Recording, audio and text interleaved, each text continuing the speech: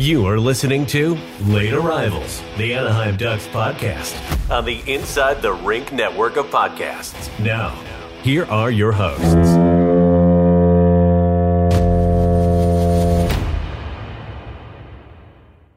Hello and welcome everybody to episode 59 of Late Arrivals. Hi. We're almost at 60. Yeah. Another big milestone. 59. What is going on? Oh, 10 more Clappers. is until the nice number. Oh, yeah. We're almost at the really, really nice number. Shout out Chase Leo. Say we'll have to celebrate the 69th episode, and I put it in the calendar last year, but we never did a 420 celebration. I think it was just because we were happy the Ducks season was over. Probably, honestly. Well, we have a ton to cover. This is going to be a different episode. It's been a while since we've had a guest on. That'll be later in the episode. First half of this recording is us recording on Wednesday night, and the second half will be Thursday.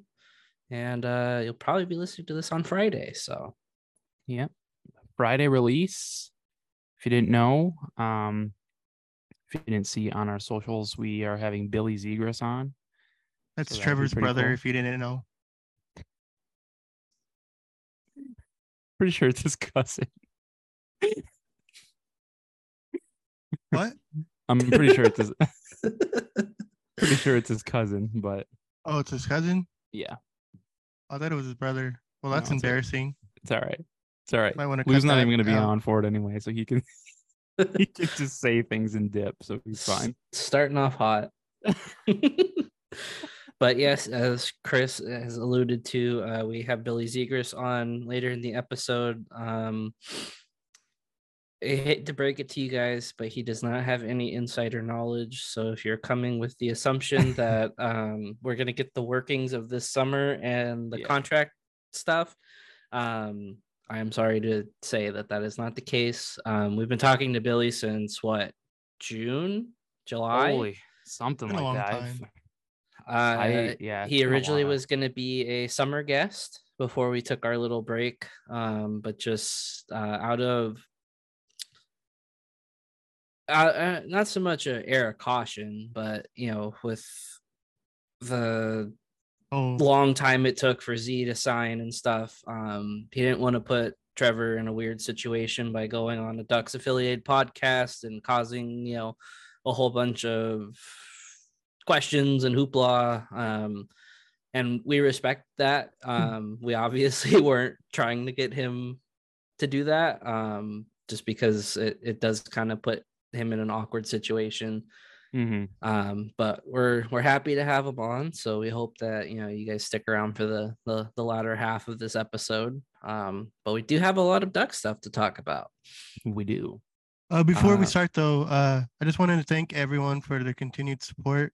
We just reached 1,000 followers on X, formerly he's- Twitter, last night. He said X. I said Look at him. X.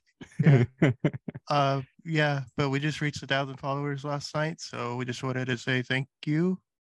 Really Yeah. appreciate it. It's pretty crazy. Yeah. It's a crazy number to look at, but yeah, thank you all for the support, and it's been a crazy year, and like 4 months or however long it's been. It's been a long It's been- time. It's been fun. Yeah, I feel like we've been doing this a lot longer, but That's just the stress of doing this. Well, speaking of stress, I feel like last week was kind of the honeymoon phase of the week. I can say maybe it was because I was sick pretty much all weekend. But this was I wouldn't say a stressful week of Ducks hockey, but it has definitely been the week of narratives and stuff, and oh yeah, it's very annoying. But before we get into any of that, what the last game we talked about was the Ducks and the Stars, correct? yes. So Ducks Coyotes, they got goalied that game. I mean, I feel like it's been said 100 times from 100 different people. the fact that we can still be happy after losses just because they're playing just out of their mind and just not getting the bounces. It's a weird feeling, but that was one of those games where Vizmelka just played insane. I felt like every time they took way too many penalties once again. That'll be another theme. I mean, I'm pretty sure that's the name of the episode too. Yes, it is. Oh yeah. But I mean, there's not really much you can do. It seemed like it was a fun game. I listened to most of it on TuneIn. Emerson and Dan had a great time. I'm surprised awesome. the broadcast has been really good on the radio. I love having Edom on there. Like he's a lot of fun. It feels nice and loose. Like it's not like they're not taking themselves too seriously, but they're also still providing pretty good insight. Like yeah, it's a win-win. So top line dominated, although they didn't score, but they sure look pretty good. But yeah, 2-1 loss. I missed most of it. I got home from work. I was able to watch like the final, I think it was like 14 minutes maybe of the third period. And thankfully, I didn't see any of the Coyotes goals. I only saw the Ducks goal. So it worked out. So in my world, they won 1-0, but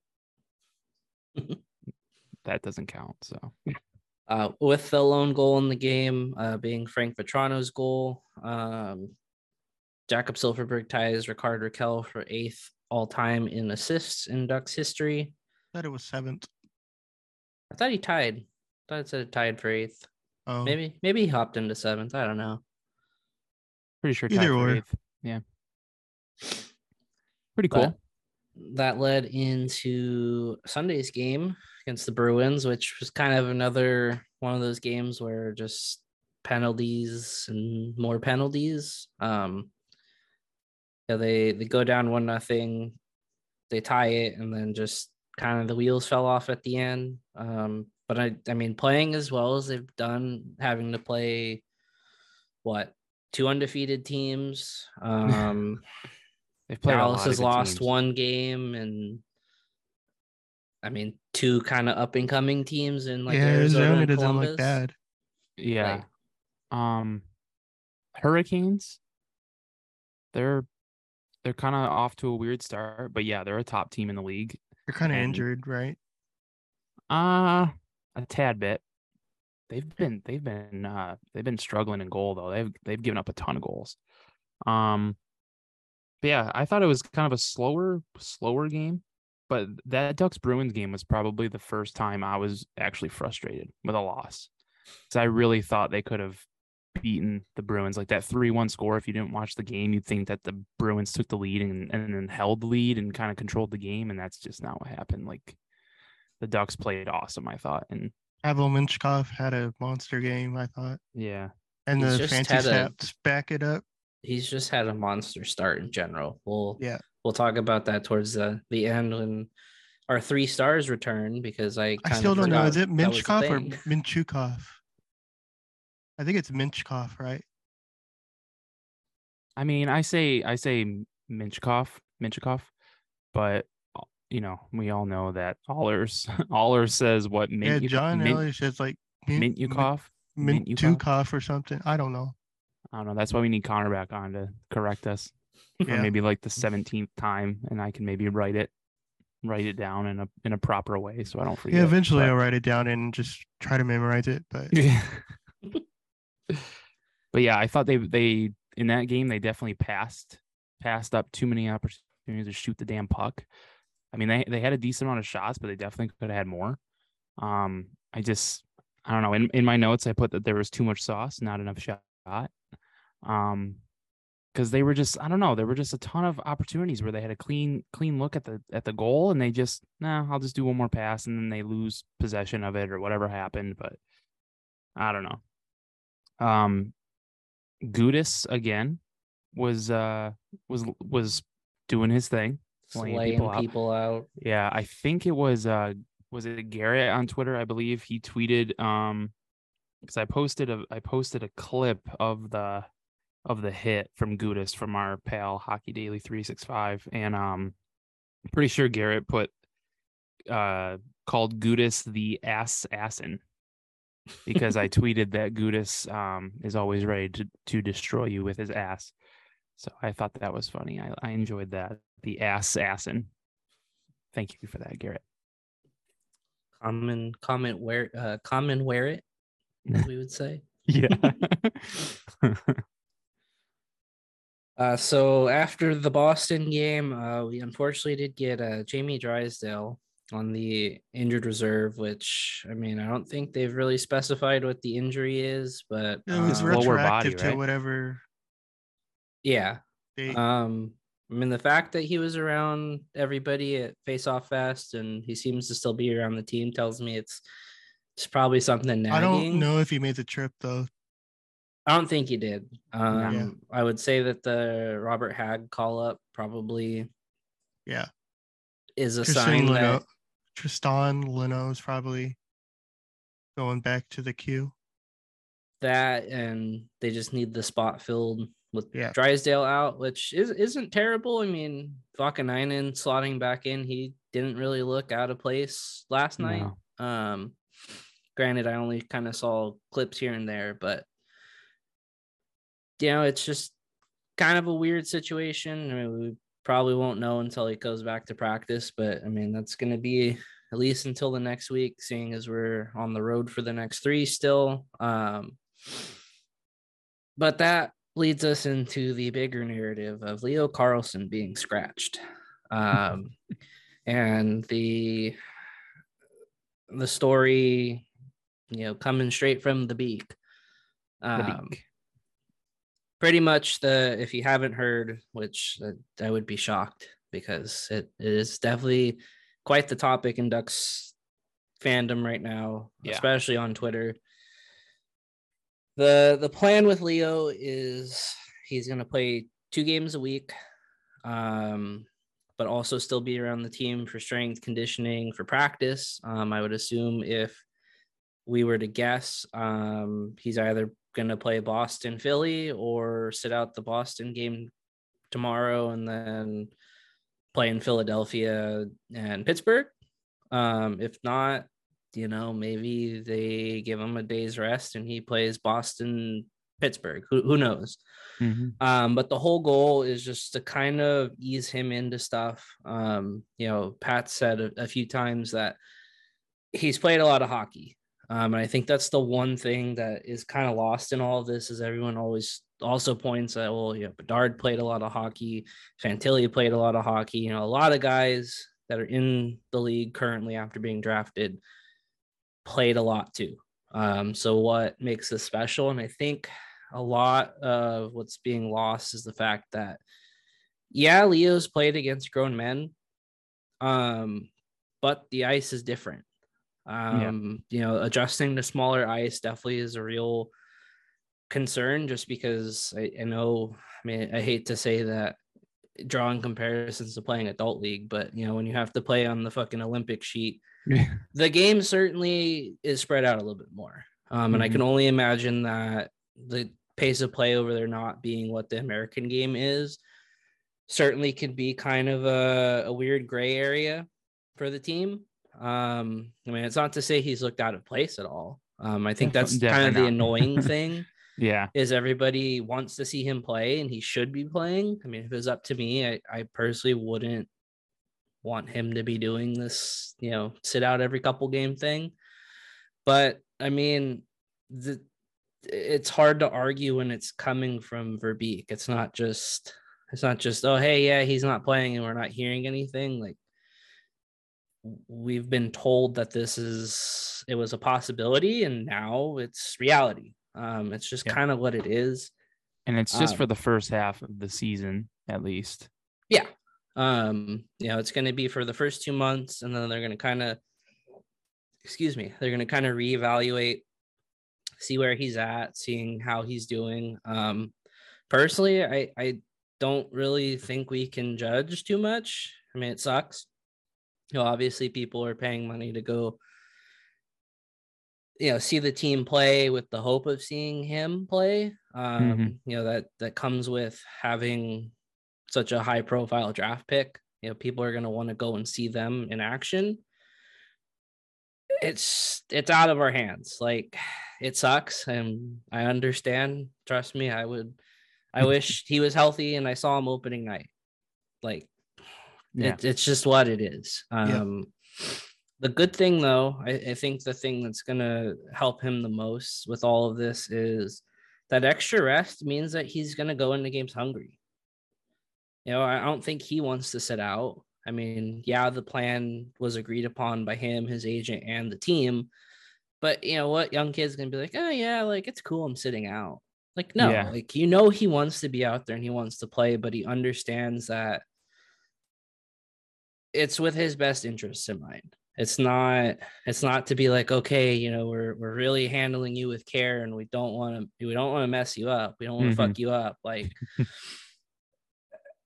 I don't know. It's hard to explain and be okay with because, I feel he's capable and ready to play all 82. Well, the rest of the season, if that was the case. Like, if he were to stay healthy, I'd want to see him play every game. But it's just kind of what we're working with here. Yeah, and it does suck. But it's kind of hard to argue when it's not just like, oh, this is a Pat Verbeek thing. Like, knowing that it's Verbeek and his agent and Leo, we're all involved in this, had a full conversation on it, got this plan all, laid out and everything. So it's kind of hard to argue. Doesn't mean it doesn't suck. I really wish that he played against the Blue Jackets, just because I wanted to see Carlson, Fantilli. I mean, everyone did. I mean, that would have been cool. Especially it made it a little worse because Fantilli scored. He scored on us, but what can you do? Well, it's a weird situation too, and the opposing fan base is also like confused and upset about it. Like, wait, we're being denied this. Like, and I think that's the other thing in this situation is like there's a lot of outsiders to it that just don't understand. And I think part of it comes down to this market not getting the attention it should get. Not to say I feel like we need to be in the news every waking second, but to the like the outside person that doesn't know kind of like the groundwork that Verbeek's laid, especially in the last year of like, I'm going to do things my way and I don't care what people think. I think it's very confusing because people are like, well, wouldn't you want to play, your 18-year-old kid that's out there dominating and in his, his very first season, his very first games. Like, I could see how that would confuse a lot of people, but at the end of the day, I go back to like, okay, like it's dumb. I don't agree with it, but it's for a reason. It's not just, hey, we're gonna do this just because we know we're gonna be bad and we can. Because clearly they've shown glimpses of being a good team. I guess we can transition into the game from last night. The complete 180 that they did to kind of come back in that game and pull out a win in the end. Like, Cronin even said that he liked the effort and the determination that the guys showed, and they didn't give up. And he admitted like, oh, we played like shit in the first. Like, this team is more than capable to win. And I think it's going to be a very rough and green season of just like, they're probably going to lose some games like they played last night. And it's going to be like, shit, like they deserve better if they played better. But like I said earlier, like we've played some of the top contending teams in the league already, and we're able to hang. Where last year, those games would have been, games to catch up on sleep. Games you don't stay up for because it's just like, oh shit, we're playing Boston, like we're gonna get steamrolled. Yeah, all of those like 6-2, 7-4 losses that we were dealing with. Yeah, and you're getting like your last goal or two in like the last 30 seconds of the game when like it pinballs off of 4 different people and hits like Max Jones in the head and goes in. Like they're playing close games and they're just not getting the bounces in games they deserve a little bit better fate. Like, they're not going to win them all. We we got to point back to our shirt of you can't lose them all either. But Yeah. like I thought last night's game was their first really meh game overall. I mean, It they was looked kinda- okay, but Yeah, it was kind of meh. it's a And very that's dull game. Yeah, and that's the one they end up winning, which I thought was funny. it was And they more of did the it same with- story. And but they came back without one of their best players. Yeah. So well- many penalties again, though. My God. I called it at work. I told the guys, I was like, okay, how many do you think they're gonna get? I say 7, and they got 7. So, I don't. really need I don't hate know to the- be right, but Yeah, I don't know the Favorite. total. What, Lou? I said they just really need to clean that up. They do. Yeah. That's the biggest. That's the biggest irk I have so far. I mean, the officiating was pretty bad last Yeah, night. it but was pretty bad. I'm not but one to still. put like blame like on the refs for like losses or I mean we didn't lose, but I mean for games like that, but that was rough. Like there were a lot of missed calls and then there were a lot of iffy calls. It's just like how are you going to call that when this dude over here just got like his arm taken off by a stick, like he just got hacked. So it was very rough. I don't know that. It was nice that they won. Vetrano with the OT winner was pretty sick. That pass by who was the pass by? Group. Grew. Grew. Yeah, that Bo dude, that Grew. was sick pass. That was so nice. Boguru's been kind of good so far. He's been pretty sneaky. Like he's not like Like nobody's really talking about that. he doesn't like stand out, but he does what he needs to do. He's been pretty decent. And I think you need a guy like that. I mean, Yeah. if we're being honest, Lundestrom in that role is always kind of flown under the radar. True. I mean, Yeah, he that's kind of true. has had some up and down fluctuations, but I mean, I'd say the bottom 6 as a whole has just been Mhm. kind of sneaky. I mean, we joked about Ross Johnston kind of being just the tough, punchy man out there, but like, Yeah. But in his limited time on ice, I mean, he hasn't been bad. And I Leeson's been mean, fun. Leeson's looking good. I mean, we haven't really seen Connie much out McDavid? of. We haven't seen much out of like Jones or Silverberg, but I don't think their presence hasn't been. It's not like they're not being seen out there. I mean, Cronin had great praise for some of the veteran guys because he was talking about the penalty troubles, and he's like, when you're having to go out there and spend almost a whole period of hockey on the penalty kill, he's like, but these guys are going out there shift after shift and just eating pucks and making kills. He's like, you can't ask any more out of those guys. And I don't know about you guys, but it definitely seems like this is more of a team Mhm. than we've seen. Yeah. They're fighting a little bit harder to win puck battles. I mean, you mentioned it earlier, Lou. Like Minchikov has just looked completely NHL ready out there. Like it's crazy to think he's 19. Incoming Calder winner, Evelmanchka. But like, I don't know. It's like you have the rookies are contributing. The rookies are really impressing. The younger guys are holding their own. Like your McTavishes. I mean, the bounces aren't going Zegras' way yet, but he's looked phenomenal on both sides of the puck outside of last night's game, and we'll get to that in a sec. But like you have those guys that aren't the flashy ones out there. Your fourth line guys like Carrick's look very serviceable. I mean, Leeson's look good. It just feels more complete. Mhm. Obviously there's a step ahead and there's some pieces missing. This team's gonna look different when Alex Killorn's in the lineup. If they don't slot Lundestrom in right We away. haven't talked about Brock McGinn. He's still injured. Yeah, McGinn's injured too. And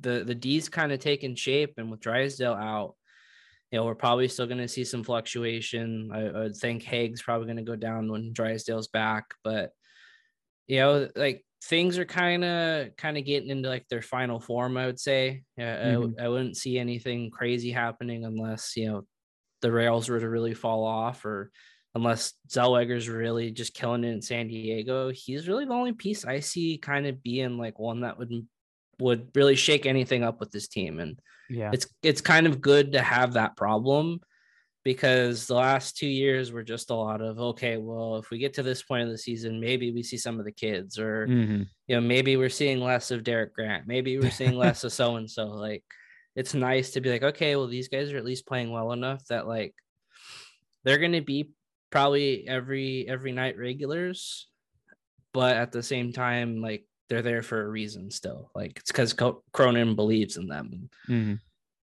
Again, I don't hate that. Yeah. And there was some point during the Ducks Blue Jackets game where it was announced that the Ducks have taken like 30 penalties already. And it wasn't the end of the game, so I can't remember how many more were called after that. But I mean, they're like, 6 games in and they already have 30 penalties. Like, Jesus. Yeah. And I mean, we don't have to talk too much about that because I mean, with time, hopefully it gets better. But I definitely share that sentiment with Lou. It's a little ridiculous, like seeing every 5 seconds that we're back on the penalty kill. And yeah, last night's the one like really bad, like, okay, the refs kind of had it out for us kind of night. I mean, say what you will, but like all the other games, like you're shooting yourself in the foot a little bit, just constantly having. I think the style that Greg Cronin is implementing is gonna lead them to maybe commit those penalties. Some of them for sure, but I feel like lately a lot of them have just been like guys getting beat and being caught like flat-footed, and they're just like tugging, they're hooking, and they're just like last resort type of thing, and they're just kind of doing something stupid. Yeah. And I mean, Cronin's mentioned that. I think it was after the Boston game. He said, when you're having to panic because you're getting beat on a play and taking a penalty, like you can't really complain with, you can't say that, anyone's at fault but yourself because, you got beat on the play and you're trying to make up for it by, slowing the guy down. But I mean, I guess while we're talking about Cronin, we can talk about Zegras not playing the last. He benched Trevor Zegras. 25 minutes of the game, I think, was something like that. I think it was midway through the second period. Something like that. On the power play. I mean, I know over Felix at over Crash Pond, he made a video talking about what he thought, what got Trevor Zegras benched. And that's on the Crash the Pond YouTube. Yep. Go follow, subscribe there. But yeah, he did, Zegras had a rough game for sure. Too many turnovers, some ugly turnovers. I mean, I don't know. I mean, it was when he turned the puck over, he was kind of slow in getting back into the play. He was like kind of way too slow getting back into the play, and I don't think Greg Cronin liked that very much. Yeah, which is nice that he's sticking to his guns on how he wants players to perform, no matter what your name is, and what role you have on the team. But I personally wouldn't have done that, but I understand why he did maybe it. for a shift or two, but a whole period, especially when your team is. That seems a little extreme when you're losing. But if you're going to do that, stick to your guns and just do it the entire game. Yeah, and but I also want to see it for other players, not just Zegras, because we've had that over the last few years when we had Akins. Yeah, we need to. Zegras was it just sucks because it happened to Trevor Zegras, who's got benched by Dallas Akins for stupid reasons. I just feel like he gets singled out for certain things, and maybe like other players. Mason McTavish should probably, if he keeps committing penalties, he should receive that treatment. Yeah. Well, and I think part of it, it was said a lot today. I know Connor had a thread about it on Twitter. If you're gonna do it to the guy that is, gonna cause the most uproar like that. I see why it would be Zegras, and it happened to be because he was having a pretty shitty game. Yeah. But I do also share the sentiment of if it's gonna be like that, it has to be everybody. Because like you said, like McTavish has kind of had a rough go. Like that line looks really good, but he's in the box 2-3 times a game. Yeah. So Max Jones should get benched. If you're gonna hold your young guys to that precedent and make an example out of them, it has to not just be one guy. To me, I mean, you would think that I wouldn't say he's, Cronin's doing it to see what he can get away with. But I think it's kind of a shot across the bow of like, okay, all of you have to understand, like, this shit isn't going to fly. Like, he's trying if you're going to play, you're going to play. Yeah. And you need to play 100%. He's trying to set a standard to a new team that needs a new standard. Exactly. And if you're not going to play up to that standard, this is what's going to happen. So, I mean, it's a little hard ass and it's a little extreme 6 games in, but hey, if that's the wake up call you need to get everybody back on the same page and tell them like, hey, like, shit's not going to fly. Fucking listen. Yeah. So after that, now I'm very interested to see how Zegras looks Thursday, tomorrow, against the Bruins. When you're listening to this, it'll be Friday, so that game you'll know the result of that game already. But we'll see how he comes out and plays. Because I mean, before the Blue Jackets game, he was playing some really good hockey. The stats weren't there, the goals, the assists, points aren't there yet, but he has looked. He didn't even have a bad game. I mean, it wasn't great, but he still wasn't playing bad yesterday either.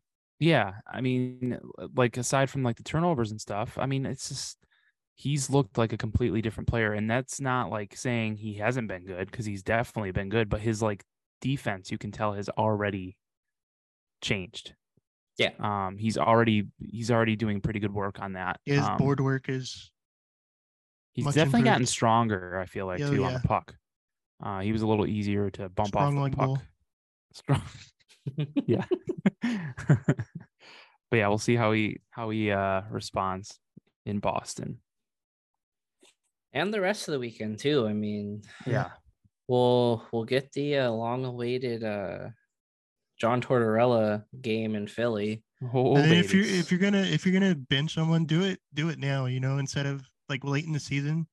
I'd rather them do it now and do it like in a pivotal March game, like benching someone. Well, and like you said, it set the standard for a team that didn't have a standard. Yeah. That was a very good way of explaining it, because I always hate repeating myself, but it always comes up again, just because they played a lot of lifeless hockey the last couple seasons, and it's just like you have to do that to a team that just kind of was going through the motions. And again, it sucks. It has to be someone as high profile as Zegras, because he already gets as much attention as he does.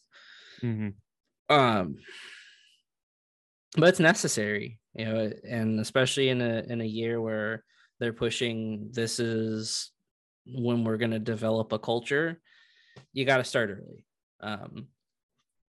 Because you're never going to develop that if you're just kind of going through the motions still and like, oh, okay, well, yeah, you guys aren't used to my coaching style. You're not used to the way I'm making you guys play together. Like, tell them early, just like, again, this shit's not going to fly. Do it my way, or this is what's going to happen.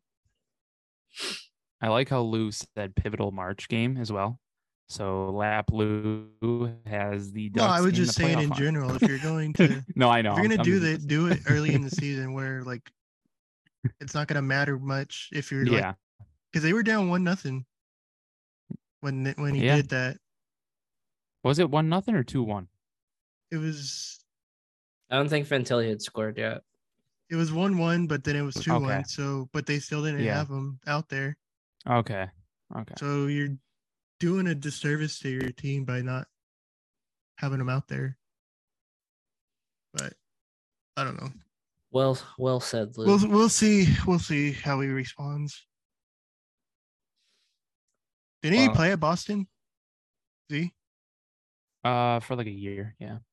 Yeah, so I like how John Allers always tries to make it seem like he's like a Boston kid, but he's like actually from New York. And well, it's definitely a homecoming for Greg Cronin tomorrow.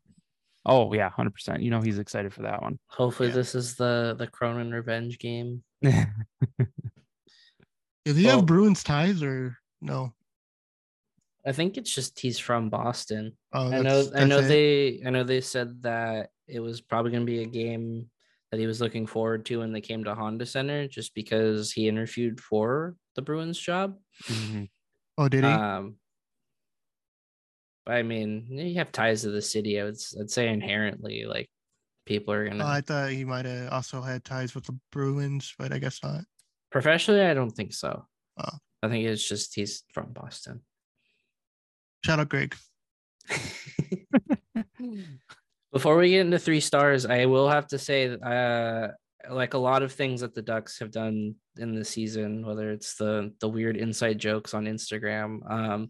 I want to understand why the hunting jacket that they pass around the room now has Smash Mouth on the back. Yeah, Smash Mouth.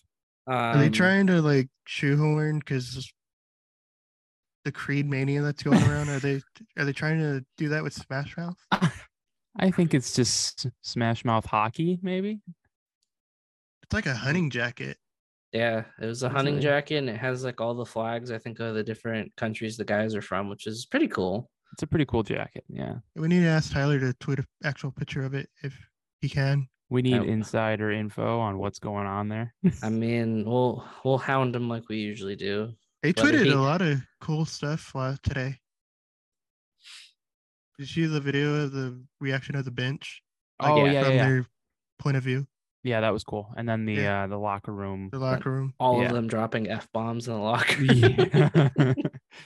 There was someone on Instagram that commented on the video of them giving Leeson the jacket. And I was like, can you post the uncensored version somewhere? And it just said, nope. The smiley face. Yeah, I saw that. Nope. Okay. I forgot last week, like I said at the beginning of the episode, but thing we used to do in our episodes, 3 stars of the week. I feel like this is a little bit better than maybe that first episode, since we didn't have too much to talk about, but yeah, we did poll a lot of, I wouldn't say we polled on Twitter, but we did ask you guys what you thought 3 stars were in your opinion. We did get a lot of what I think we agreed on.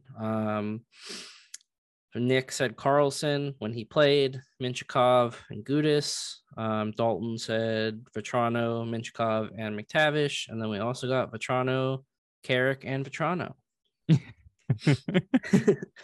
I believe the list we agreed to or loosely agreed to. Did I agree to anything? I don't remember agreeing to anything. You sure did, Lou.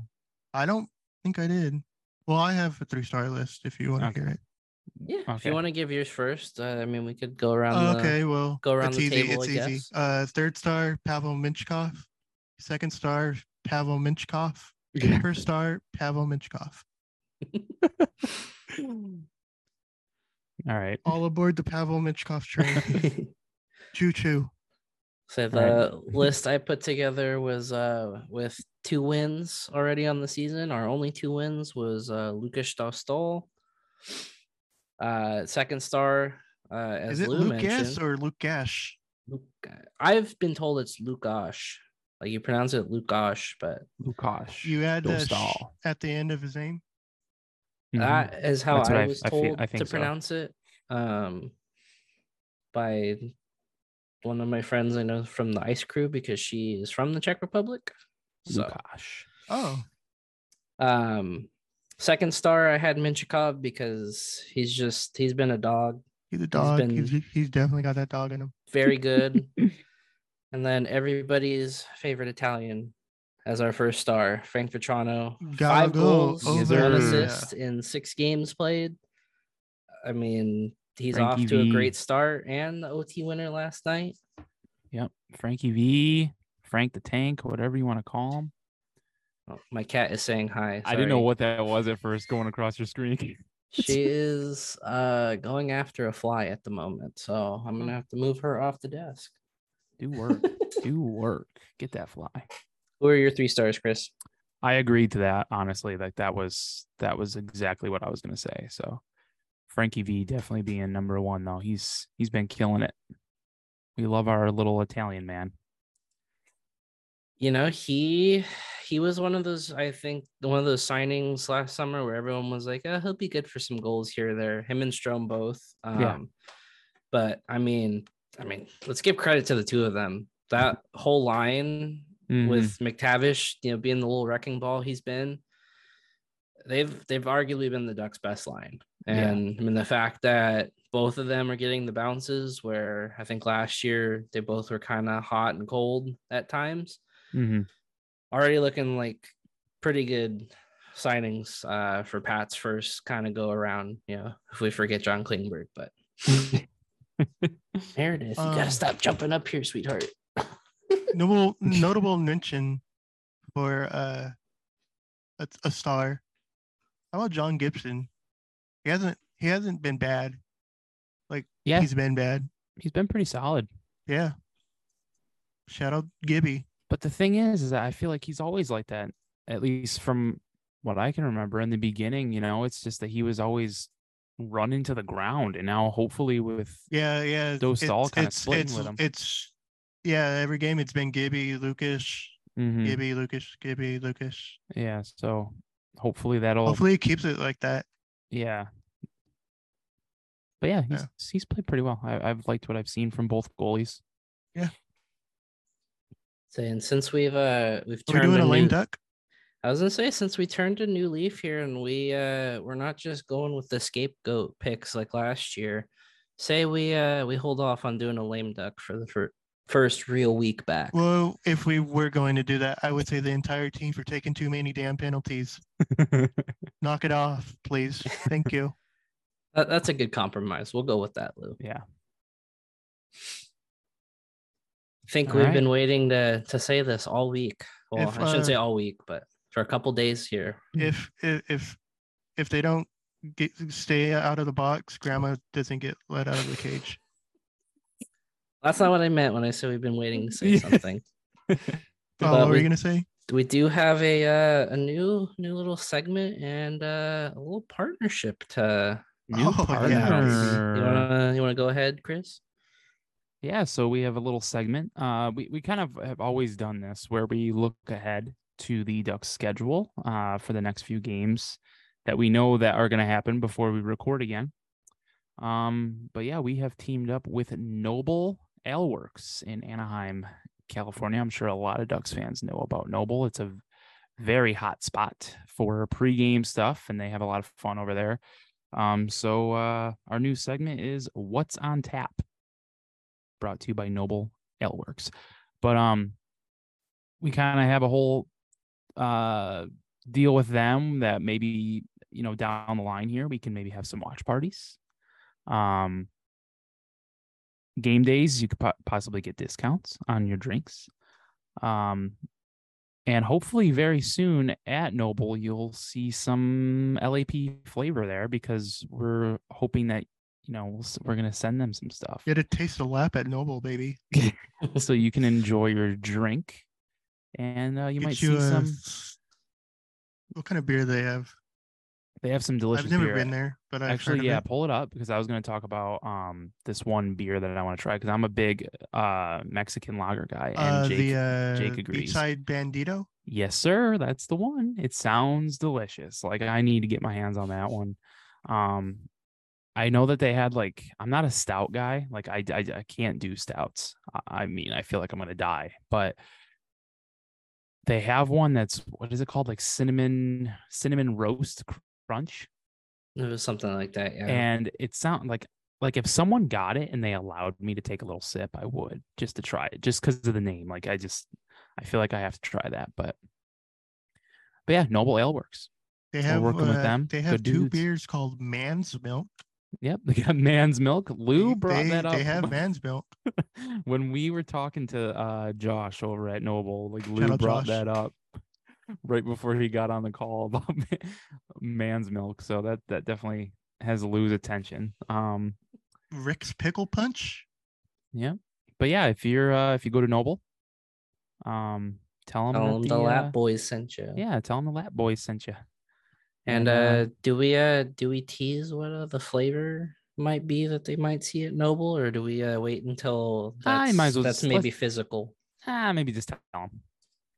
Well, we were asked, we're gonna have kind of our stuff, our socials running on the video boards. I have to get that all done this week at some point. Mm-hmm. But the big thing is we were kind of pushed to do something. And it was Josh asked us if we would get a flag made. Just, could be something as simple as our logo. But I took it a step further, and I'm glad I did, because I did a graphic design and I'm very happy with it. It does not look like shit. But it is essentially the Sammy the Seal logo, the mighty Seal logo we put on t-shirts and stuff. But in the style of the California state flag. Yes. And it looks, I hate to toot my own horn, but it looks incredible. So at some point in the near future, there will be a lap flag at Noble. Yeah. So we're racing to be the first to get it done, because Josh said that it's been something he's asked and no one's gone through. So as always, I definitely want to get stickers of the design that we're thinking of. Yeah. Oh, and I'm glad you said that, because at the moment I'm working on putting that in the spring store. Oh, so, yeah, baby, let's go. There will be 2 variations. One that says Lap Republic, and then one that says just Late Arrivals. Mm-hmm. The one that is going to be at the brewery itself is going to say Late Arrivals Republic on it, but we're very excited for that. It looks so good. It looks so hot. Yeah. It just looks hot. It doesn't look good. It looks hot. When we post this episode on Friday, I will post the pictures. So you guys will have to wait a little bit if you're listening, to the stream right now, watching the stream.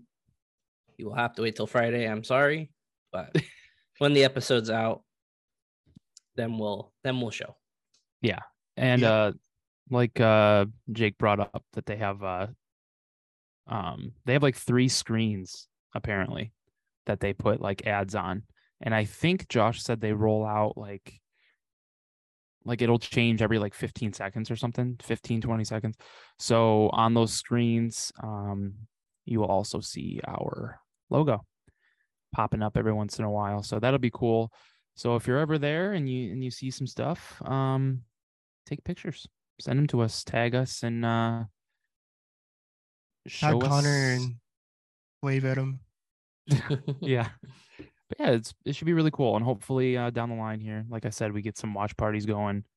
Even if it's nothing crazy and big, just a nice little gathering spot, maybe even before a home game, if it's not like a watch party during a Ducks road game or something. Just a fun little spot that we can hang out. I believe they have free parking for games. I was going to mention that. Josh said that they have free parking and a 5-minute walk from Honda Center. 5-minute walk. We know it's a spot for some of our friends. So, if that comes the new hang, I'm gonna try and get down there every so often, because I don't get to go to a lot of games. So might be something that we do kind of frequently here, but as always, we always say exciting times in Lapland. Yeah, it's very cool. Very fun call with Josh. So thanks to him for reaching out to us and taking the call and getting this all sorted. But so yeah, what's on tap? Brought to you by Noble Ale Works. So tomorrow being Thursday, we have Ducks Bruins in Boston, followed by Ducks Flyers, and then Ducks Penguins. How are we feeling? Personally, I feel they have a good shot to win both the Philadelphia and the Pittsburgh game. I do feel good about those ones. Boston, I feel, is going to be maybe another close affair. I hope the Zegras benching is kind of a little bit of a wake-up call for the guys to kind of get their shit in line. Yes. And I hope it's kind of the game where Trevor breaks out, because he's not getting the results, but he's still playing great. So to be rewarded and kind of get him going would be a nice sign. Sure would.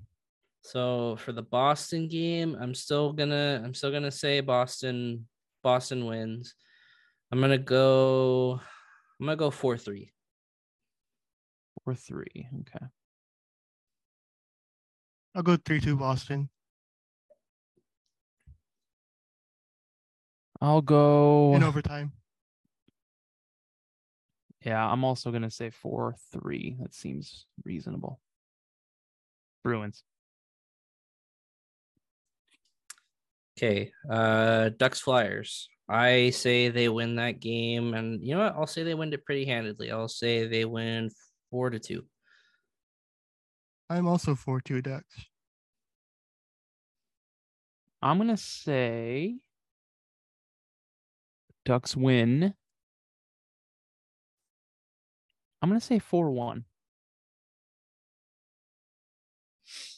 Okay, and then the Ducks Penguins. Penguins. I say that one's going to be a little bit of a close one, but I still feel like the Ducks can pull it out. In recent memory, Gibson's played a little bit better in Pittsburgh, and I'm going to assume that it's probably going to be his start. Yeah, probably. Let's see. Tomorrow would probably be Gibby, and then Philadelphia probably be Lukash. Yeah. Yeah, so it'll probably be Gibby if they keep going back and forth. I'm going to say 3-2 Ducks. Okay. I'll go 2-1 Ducks. 2-1 Ducks. I'm going to go also 3-2. I'm going to say that one's in overtime, though. 3-2 Ducks OT. Spicy. Spicy spice. Well, that'll bring us into our ads here. As always, if you guys don't have ESPN Plus already, you can go to insidetherink.com/ESPN and sign up today. It helps not only us, but our network. I know the RTR pages were busy yesterday with the Frozen Frenzy going on. Jeez, yeah, that was crazy. We'll talk about all that chaos in a sec. But if you don't have it, the Ducks games are still getting, or I shouldn't say the Ducks games, but the local games are still getting blacked out for whatever reason. But the NHL power play has been just amazing over there. Kind of catching games as they end has been nice after I'm getting off of work, or being able to watch a game while doing stuff at work. Certainly helps the time pass by.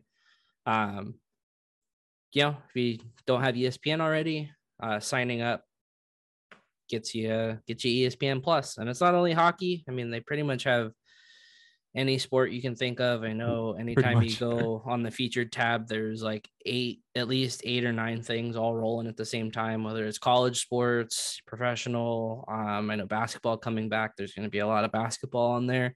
Mm-hmm. Baseball season's ending, but I know they've had a couple of the games, I'm pretty sure.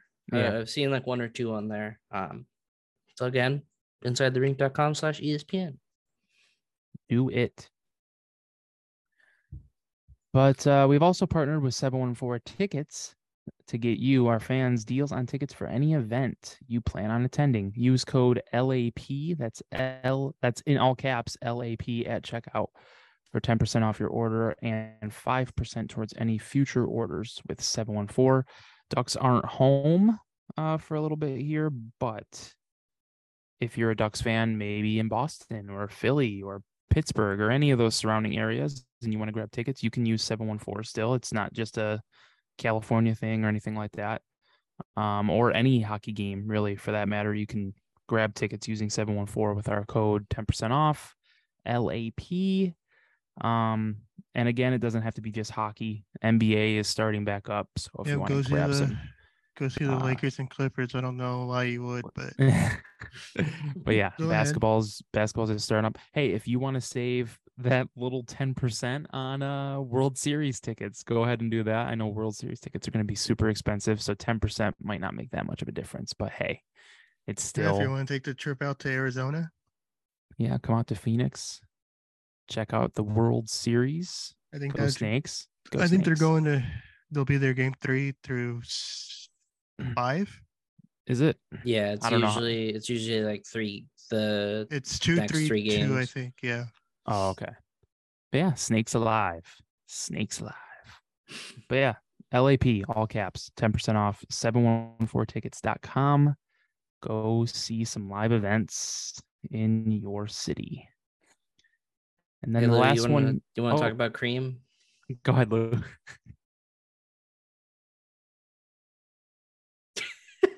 Lou? Yes. Did you want to do the shift I one? whispered cream. I don't know if you heard me. Oh, no, I didn't. No, neither of us did. Oh. You're just sitting there. I whispered cream in a creepy way. Oh, okay. Did you want to do the shift one or no? I don't have it in front of me. Just do it, Chris. All right. Well, I know the promo code buddies is lap 10. Lap 10, yeah. Our buddies over at shifthockey.com have all of your hockey sticks and gloves and hockey apparel and hoodies, t-shirts, dad hats. They got a lot of good stuff over there. Lap 10, LAP, all caps, and then the number 10 at checkout will get you 10% off your order. It's good on everything from apparel to sticks and gloves, like I said. It cannot be stacked with other existing discounts, however, but they do have some very nice hockey sticks if your league is just getting started, or you're looking for maybe to branch out in the hockey world and get a different stick from what you currently are using. Please go check out shifthockey.com. They have a lot of cool stuff. Lou loves all the cream, as he tried to whisper into his mic about cream earlier. You didn't hear that? I did not hear it. Lap 10, all caps, LAP, Lap 10. number 10, Cream. 10% off. Go check them out. Shifthockey.com. Go grab some stuff and show us what you get. Just show us your cream stick. Show us the cream. They're really gonna listen to these ads and be like, what the fuck is wrong with these guys? Well, to transition from the fun week we've had, we get to point and laugh at all of Alberta. We are 2 weeks in, and it is Mick over in Edmonton because Connor McDavid is out. I said that as soon as Felix came in. Mick over. The Oilers are just a mess right now. Do I feel bad? Not really. It sucks. Obviously, you don't want McDavid to be hurt long term because players like him and Matthews, they can't be happy that they're missing he's going to miss that outdoor game. They're going to be missing the dollars there. The uniform purists out there that have McDavid Heritage Classic jerseys, you're going to draw the ire of people that are like, you didn't play in that one. You can't get his name on it. But it sucks, obviously, all the best to Connor. Hope he heals well. And I mean, if McDavid has proved anything, that he's not real and superhuman. So just means he'll come back and just casually have like 200 points at the end of the year, just because he's McDavid. Yeah. But in the same vein, we also get to point and laugh at the Flames because they're kind of a disorganized mess. And Nikita Zadorov has gotten a lot of flack in his career for kind of just being a guy that goes out there and hurts people. But I will say he has some balls. He's not afraid to speak his mind in the media. And I don't know if you guys saw the clip talking about just kind of the team's play. He just kind of absolutely ripped them and said it's a bunch of individuals all playing out there, which, for a team that was looking like a pretty solid contender year in and year out, things have quickly fallen apart in Calgary. Very fast. And it's just weird, obviously having Sutter there, who was also kind of Zdorov kind of took a shot at in that interview. And that was kind of a weird thing because they had so much success under him that one season and then followed up by just, a big stinker of a year last year. They were kind of one of those teams that everyone was like, if things go right for them, they're going to be right back to form, but they do not look hot. They don't. It's just, I feel like there's a lot surrounding them in the media, just There's questions with guys resigning. It's nice to not have these problems anymore. Well, they're ahead of the Ducks in the standings, so they're not doing that bad. 2-4-1. That's not good. It's not a high bar to clear. It's not. I mean, if the Flames are going into the year and be like, hey, as long as we stay above the Ducks. I honestly haven't really been paying attention to the rest of the league, so I don't know what's going on. I just know the Sharks aren't the best. No.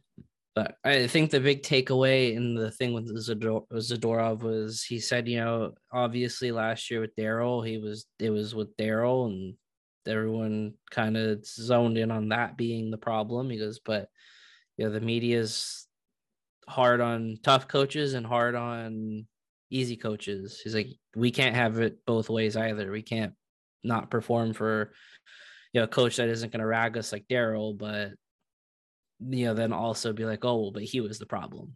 It takes some huge nuts to come out and pretty much throw your team under the bus, but also do it in a productive way of like, hey, like we need to turn this shit around. Big old nuts. So that sets up for this weekend's Heritage Classic to probably just be a mess because it's a Battle of Alberta game. Yeah. And so there's a lot of storylines surrounding both teams. Edmonton's goaltending hasn't been great. I mean, as much as I've always talked about how if the day ever came and Jack Campbell somehow became a Duck, I would defend that man to my grave, just because I love his story. Yeah. It's clear that he wasn't the option that they thought, and Holland kind of took a gamble on that. And I mean, even on the other side of things, Skinner hasn't looked great. Yeah, he's been rough.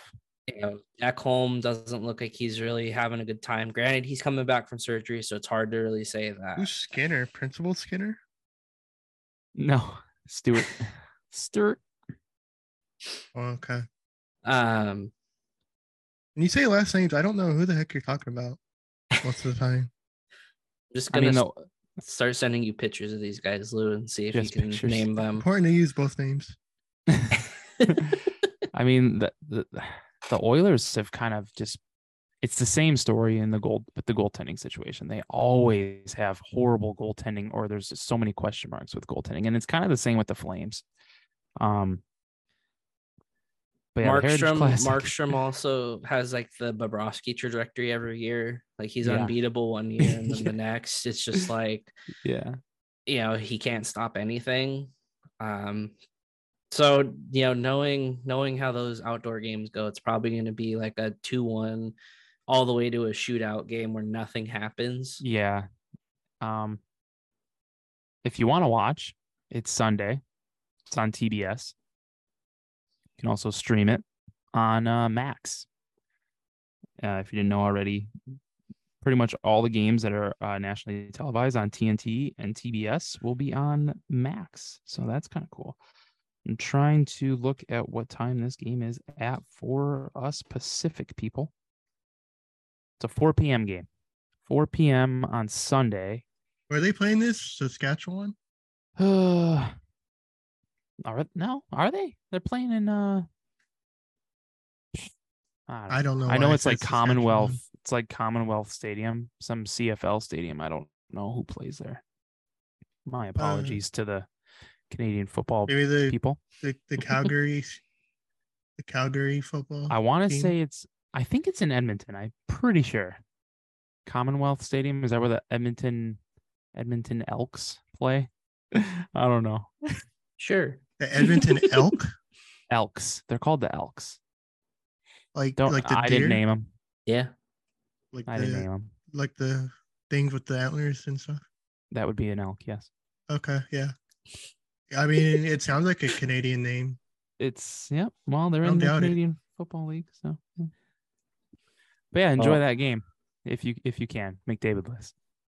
To transition to teams that are actually on fire and players that are doing just incredibly well right now. It pains to say, but the Red Wings look legit.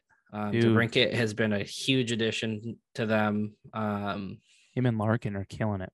But let's talk about the Devils. Holy shit. Jack Hughes is a dog. I had Tyler Toffoli on my bench last night with a hat trick. It was a fun 6 points to lose out on in a. Did you have him tonight? I did. Okay. But in a stat specific league where we do categories, having those extra goals would have been nice. But yeah, I mean, at least you got his 2 tonight, and they lost somehow to the Capitals. I mean, Jack Hughes had another 3 points. He's got 17 points now in 6 games. Hey, we didn't do a fantasy league this year, did we? No. Oh. Well, shit. There's always next season. Yep. We say 6 games in. Yeah. I'm already preoccupied with fantasy football. I can't keep up with hockey too. How's your fantasy football team doing? They're playing like shit. Oh, okay. I just about want to give up. Yeah, I didn't do football again this year. I was just like, you know what, we're just gonna focus on hockey. Yeah. And I drafted a good team too, and they're just playing like poo poo. It's like the Raiders did against the Bears on Sunday. Hey, shut up, you. But yeah, Jack Hughes. I mean, the Devils, outside of losing tonight, have looked very, very good. So I can expect another great game, year out of them. Yeah, this game tonight. This game tonight against the Capitals was so weird. There's the only game on. It was on TNT after the crazy, frozen frenzy that was yesterday, where every team played. Did you watch that, by the way? Watched what? The game tonight? Frozen frenzy. I did. How was it? I thought it was pretty cool. I saw a lot of people said they got overwhelmed. I was overwhelmed for sure, just because there was so much happening. And then the Ducks game was like right smack dab in the middle of it. I didn't watch any of it. I just watched the Ducks game and then just watched basketball. It doesn't afterwards. help that the Ducks game got postponed too. So it was technically supposed to start people called earlier. in the electrical thing.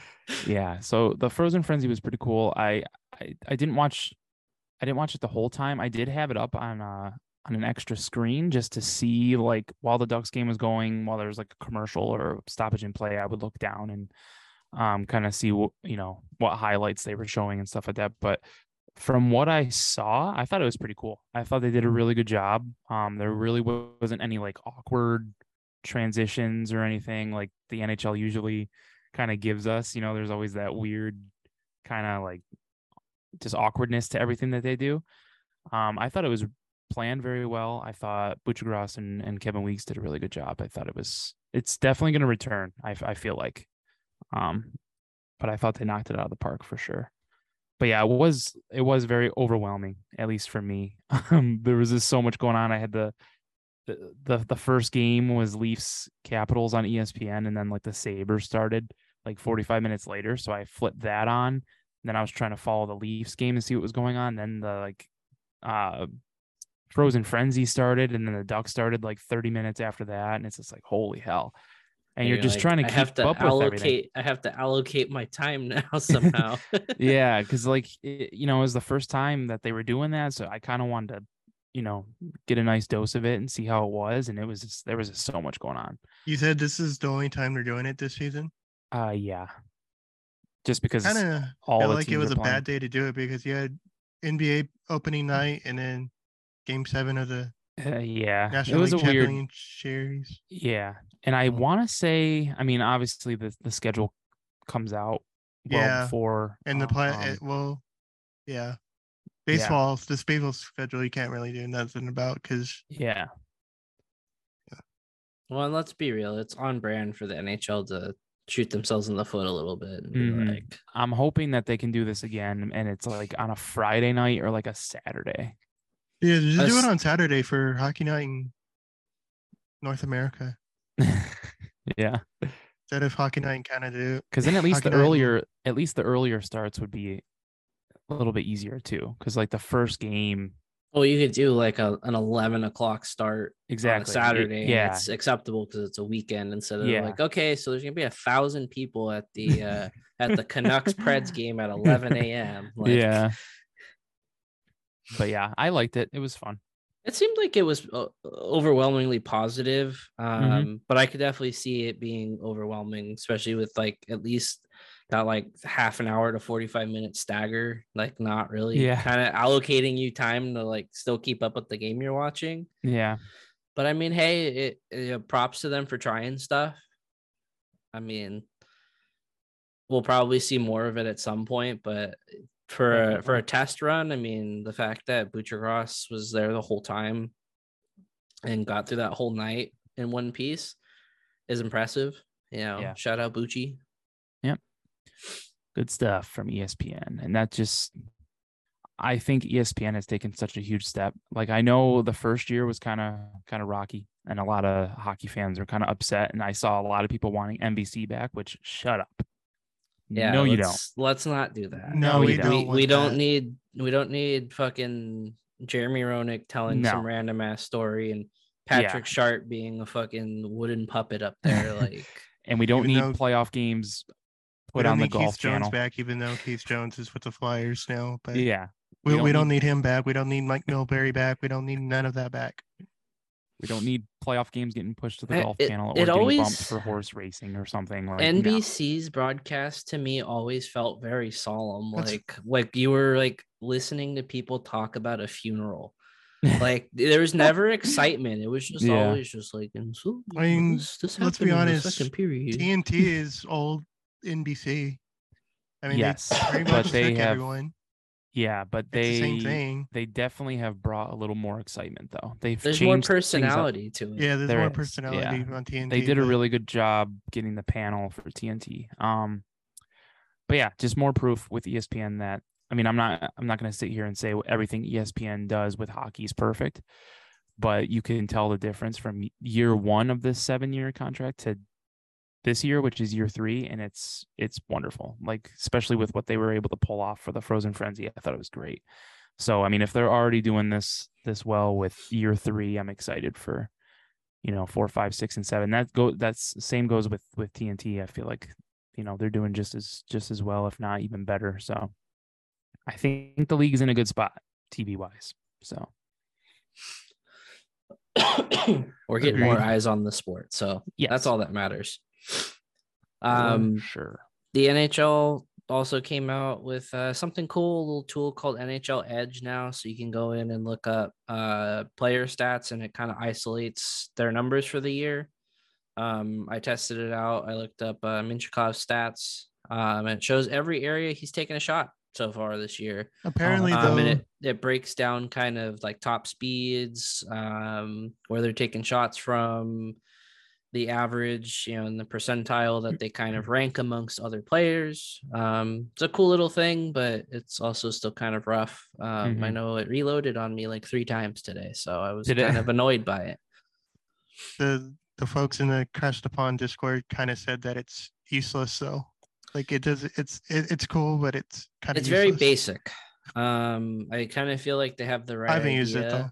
But like for an NHL thing, it is very bare bones and just like, okay, it's baby's first like analytic program, I would say. Which is cool. I mean, the fact that they're even doing that and kind of having a tool like that certainly is going to bring more attention to stuff like that. It's going to make analytics a little, I wouldn't say a little more tolerable, but you're kind of broadening that audience now of like, okay, like if you don't understand it, this is like a very simplified version of it. Yeah. Which, I mean, hey, they're at least trying. I guess we'll completely shit on them now because, we didn't really mention this when it happened, but it is worth mentioning. They have rescinded their 2-week ban on the Pride tape, and what a fucking mess. For every good thing the NHL does, they shoot themselves in the foot and take 2 steps back because they just can't get out of their own way. It's annoying, regardless of how you feel about it. We're not here to say you have to agree with us by any means. Hey, that's your choice. But it's just it was a dumb decision. I know Anson Carter tonight on the broadcast said that his inclusion panel that he's a part of spoke with Bettman and Bill Daly and Marty Walsh and all of them and told them what a stupid idea it was and why they didn't agree with it. And, he said, he made a point to say, Gary puts the game first. And that's great. We're never going to hear these conversations because there's a reason why the NHL always does this in private and always is very vague about this shit. I don't know. It's just like, why'd you even put it in place in the first place? To say, oh, it's a distraction. We don't want the players to get flack for this, or we don't want it to be a distraction. It's a pretty big distraction when you point out that it's a distraction. Yeah. Because it's such a small little thing that affects nobody. It's fucking hockey tape. Like, literally, Travis Dermott is getting all the props in the world from everybody, and rightfully so, because he, put his neck out on the line. I do feel it was a little extreme for people to say he was expendable because he's on a 1-year deal with the Coyotes and all this. It's like, he's an NHL player, regardless of what contract he's on. He's in the show, and it's tough to say, oh, that guy's gonna get blackballed for it. But yeah, I mean, at the same time, it takes a lot. I mean, he kind of could too, Well, yeah, I mean, not to say that person's wrong, but I mean, in the context of it, at some point you knew the NHL was going to bend the knee because so many people were outspoken about it. So many people were like, and not that anybody was named of like, certain players that said, oh, I'm not going to listen to it. But when you have players coming out and saying like, I'm still going to support the things I support, regardless if I wear it or not. Yeah. Just kind of, it just kind of kicks dirt in the NHL's face of just like, oh, well, we're trying to do this to not bring attention to you guys, but sorry, you got to answer to this now. Like, yeah. Again, it's just the fucking NHL getting in its own way. For all we want to say of, oh, well, Gary cares about the game and he just wants to put the game first. Just stop being fucking stupid. Like, it's not that hard. Like, it's really not. If you're gonna push that this game is for everybody, if you're gonna have initiatives of learn to play, or it actually takes effort to be this dumb. Yeah, exactly. Like, for all the good faith you put into your communities of, we're trying to make hockey accessible to everybody. Doing shit like that, just it's frustrating because it's like, at that point, it looks like you're doing it just so you get good PR. So you can say, oh, well, but, we support the kids and the kids play. And do you see what we posted on social media? Do you see? Yeah. And, a lot of the hypocrisy was pointed out of players posting pictures of the Pride tape from just a season ago and the NHL commenting on their posts. And it's just like,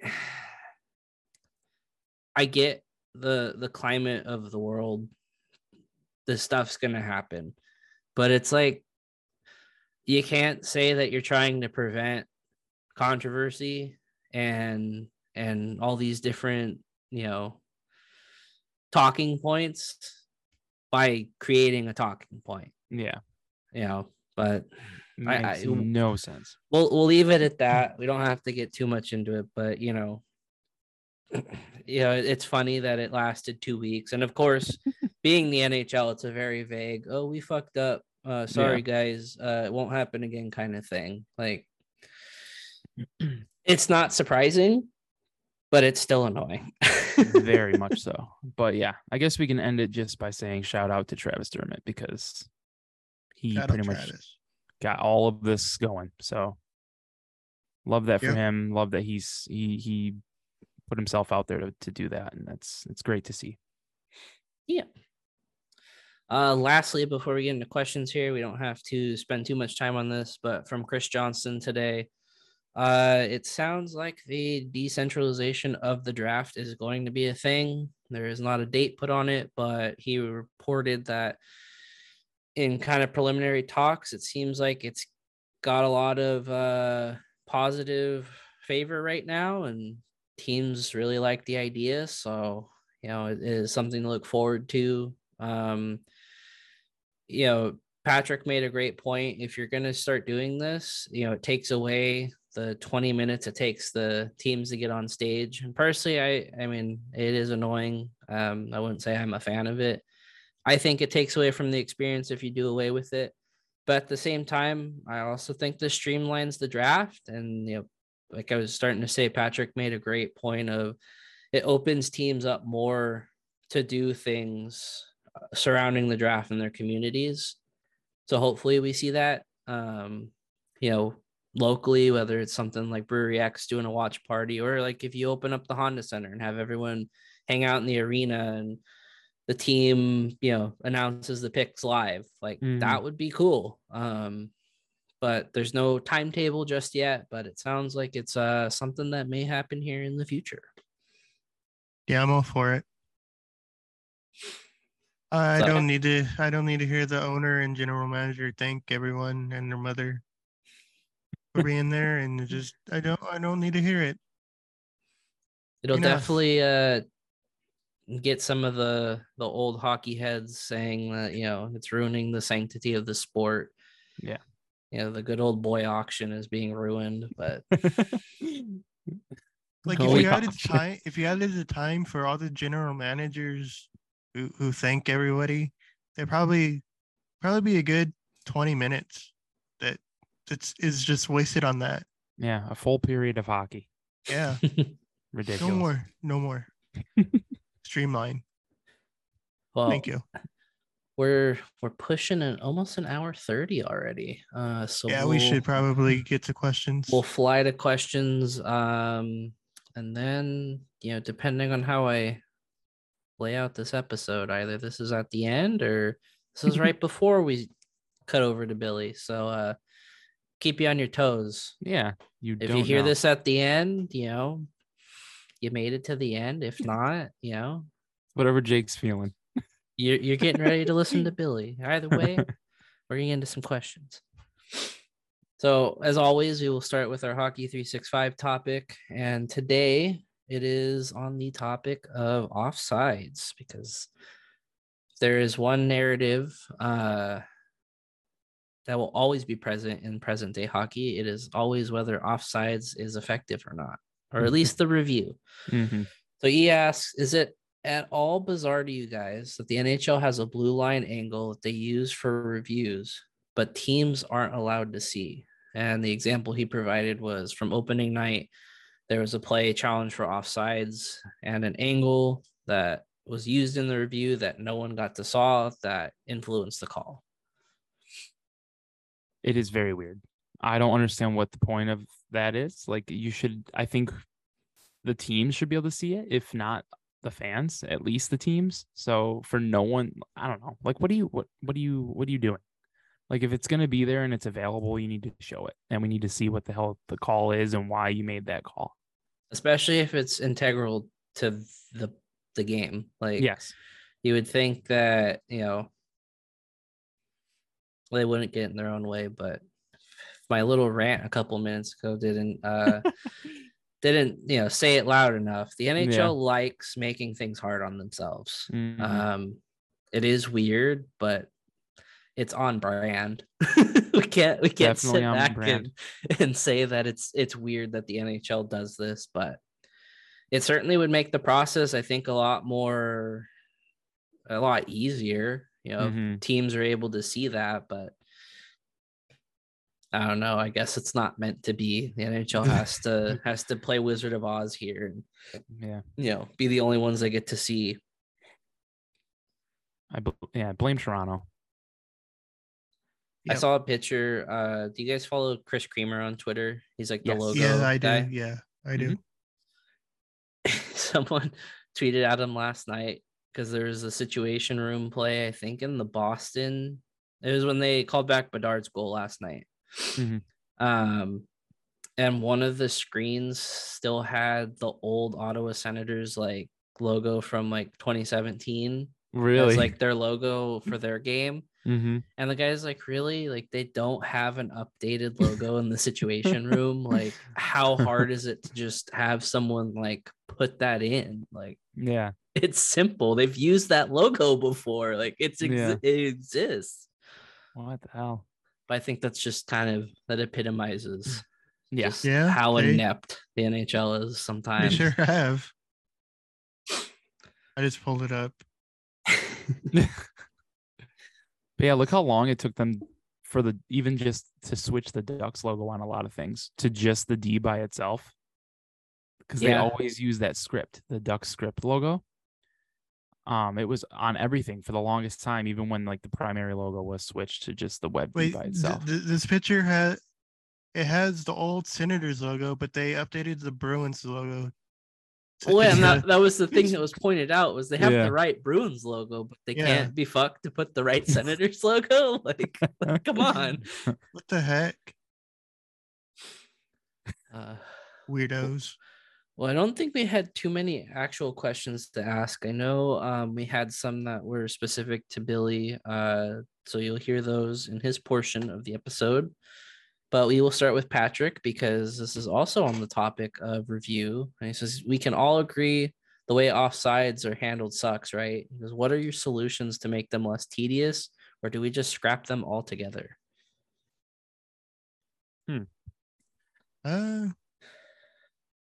I feel like they should stay 100%, because there are a lot of really good teams in the NHL at spotting reviews. I know the Leafs have like a really good like recent record of reviews where like they're perfect. Like all of their challenges have been correct. Yeah. I would say showing the angle that we don't have would certainly make things a lot easier. Yeah. But I feel like if it drags out, say it drags out past like 5 minutes, we get another comeback on Catella scenario where they sit for 5 minutes and discuss what had happened. You see every angle, you see Kessler get cross-checked 17 times into Talbot and,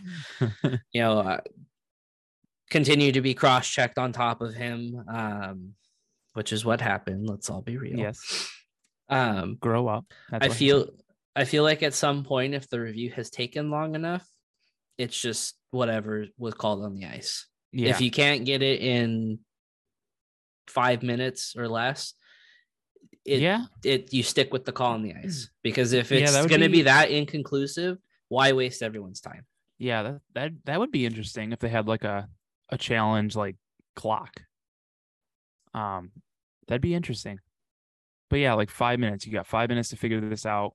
If not, then it's clearly inconclusive and we just move on. I would like that. That's actually kind of cool. Agreed. Because it does kill the game a lot, and it's just a lot of just sitting around. Everyone's waiting. The refs are just chilling there, and nothing's being done, and we're being shown like only one replay of it because we don't have the view that they have. So we're looking at the same thing, and we're seeing the snack bar cam for some reason. We're seeing what the cash register sees. Like, yeah. I mean, I do like that they have tried to limit the challenges, the offside challenges, by making that team get a penalty if they lose that challenge. I do like that rule. I like how they brought that. But yeah, I kind of like that. I would like something like that, like a clock, like a countdown. I think that'd be an interesting way to go about it. Well, I think the big thing with me is like, if you don't have a definitive answer from like all eyes on the situation, like obviously the refs see something different than the situation room. Mm-hmm. It muddies that water, because then you're having the refs second guess themselves, like, oh, well, okay, did we miss this, or are what we're seeing correct? Like, because a lot is lost in the cameras. Mm-hmm. The cameras can only see so much. Again, this also could be fixed by maybe having more angles available. Obviously you can't just litter the boards just with cameras everywhere. Instead of ads, it's cameras now. Yeah, but like, I don't know. I feel like at that point it does a disservice to the teams, because you're killing momentum for either the team that scored. You're killing momentum for the team that scored, or you're just completely, fucking over the team that's issuing the challenge. Mm-hmm. Like, I don't know. I feel like we get one of those every season where it's just like the announcers are bored. The players are skating around waiting. The fans are cheering or booing. And just like nothing's happening. It's just like, get it over with already. Like if you're gonna fuck us over, fuck us over. Yeah. Like just make the break, just cut it clean, just be done with it. Just hurt me already. Exactly. Do you have any thoughts, Lou, or are you kind of on the same page, buddy? I agree. Well, do you agree with our pal Duck statement or question rather of, is Jack Hughes the best player in the NHL? No, Pavel Minchkov. He's number 2 though. Currently, Jack Hughes he's on fire. I would say he is entering that top 10. Oh man, he's on. Remember when people thought he was a bust? Yeah. All because he was a small little guy. Dingle Heischer? I feel like both of them got that treatment. Pretty sure both of them did. Yeah. But yeah, Jack Hughes is like on another planet right now. He's a lot of fun to watch. He's definitely one of the best. He's pretty good. On our last one, I have Haley's, and then I didn't add Ryan's to the note, so I'll have to read Ryan's from Twitter. But Haley's, she said, if you were a teacher and realized you absolutely weren't prepared for the day and needed to distract your students in some way, what NHL player would you bring in and why to help distract your class? Probably Troy Terry, because I feel like he would have his shit together. he would cook up something productive. You feel like he'd have a lesson plan ready? Yeah. He just always has a lesson plan ready for when he needs responsible to be called enough to do that. He does give off teacher vibes. Yeah. I'll say Jeff Skinner. Just do karaoke, play High School Musical. I just feel like he's still a kid. Like for some reason, when I see him, I still see him as the guy that the Hurricanes drafted. Like I feel like he hasn't aged. So I still feel like he's like 18, 19 years old. And I don't know, just the vibes he gives off, especially with his goal song being like High School Musical and stuff. Like, I don't know. I just feel like he would be what the kids would need. I feel like he could really kill some time. I feel like TJ Oshie would be a good one because he gives off like PE teacher vibes. That's so, a good one. You could always do like class outside. Mm-hmm. TJ Oshie's a good one. Lou just was sure. I don't know. Sure. I don't know. Well, our last one, we have our squeak of the week from our good pal Ryan. Squeak.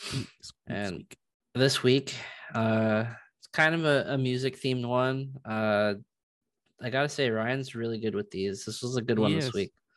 Said, been on an Eagles kick. Said, Leo has been running down the road. Ducks trying to manage his game load. 7 draft picks on their minds.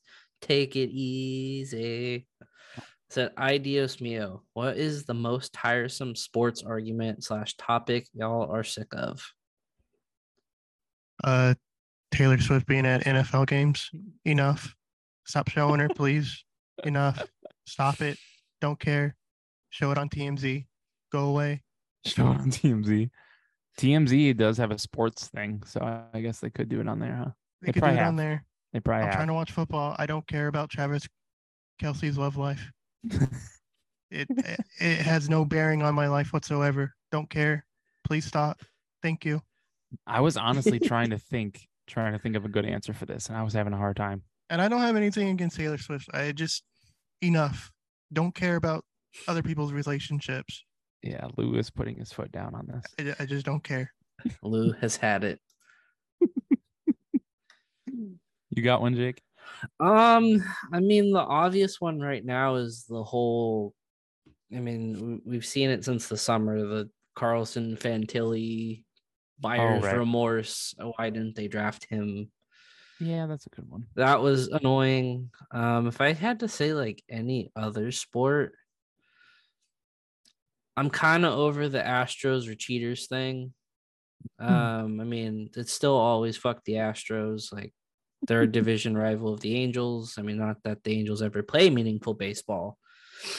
I don't know. Like those memes kind of ran its course. I kind of feel like that narrative just is over. Like they proved that they could win without cheating last year, and they're just a good ball club. Like, I don't know. I still laugh at them when they lose, but the people that still hold a grudge all the way back to 2017 still kind of just like, yeah, it's over and done with. It happened. It's mainly from Yankee fans that I still see upset about that. So I mean, it kind of, makes sense that they're hanging on to it because they hang on to championships they won, before half their fan base was alive. But yeah. I don't know. Those are my two big ones right now. I guess mine would be that everyone always complaining that the NHL draft lottery is rigged. That one's kind of annoying. They have video every single year showing you that it's not rigged. I mean, I agree that they should show it live. They should show them picking the ping pong balls live. Yeah, so that wouldn't hurt. Just so you could just rule out the it's rigged rumors, allegations out. That feeling when you beat the it's rigged allegations. Yeah, exactly. Show it live. And plus it would make for better TV. Yeah. Instead of just some dude with glasses flipping a card. Holding the Ducks logo upside down. Yeah. Oh, God. But yeah, that's probably I guess that's my big one. Just be that draft lotteries is rigged. And then I guess another one would be so many fans, especially I've seen this more often, or at least more I've seen it lately with Ducks fans, and the constant complaining that referees are always against our team, or they're specifically against like Southern market teams. It's like, please stop. Like, it's just like sometimes I feel it's just like too that's much. Something that's never gonna go away though. Because everyone's like they're employed by the league and the league's based here, and that means that sadly that's gonna be around. Yeah, that's about it though. Well, I mean, I think that's it. I think we covered all of our bases. Unless you want to fire off something before we take off, Lou. Yeah. Shout out to the Texas Rangers. Our Texas Rangers. Powered them through to the World Series. They got taken higher. They were in fact taken higher. I'm rooting for them. I mean, sorry, Chris. I won't be disappointed if Arizona wins, but yeah, Rangers have Creed on their side, and that means a lot to me. I'm glad and they have Bruce Bochy too. You never struck me as a religious man, Lou. Well, I want to be taken to a place with golden streams. It's funny. I guess to end on that, Scott Stapp's always said that their music wasn't like religion based. Mm-hmm. Yeah, he's come out in interviews and said, "Yeah, I don't know where people got that opinion." It's like, I mean, he's religious, but I mean, some of their songs, like "My Own Prison," that's a religious song. Yeah, I mean, there's bands. I mean, Audio Slave had some songs that were kind of like tapped into faith, but I wouldn't strike. They don't strike me as a religious band.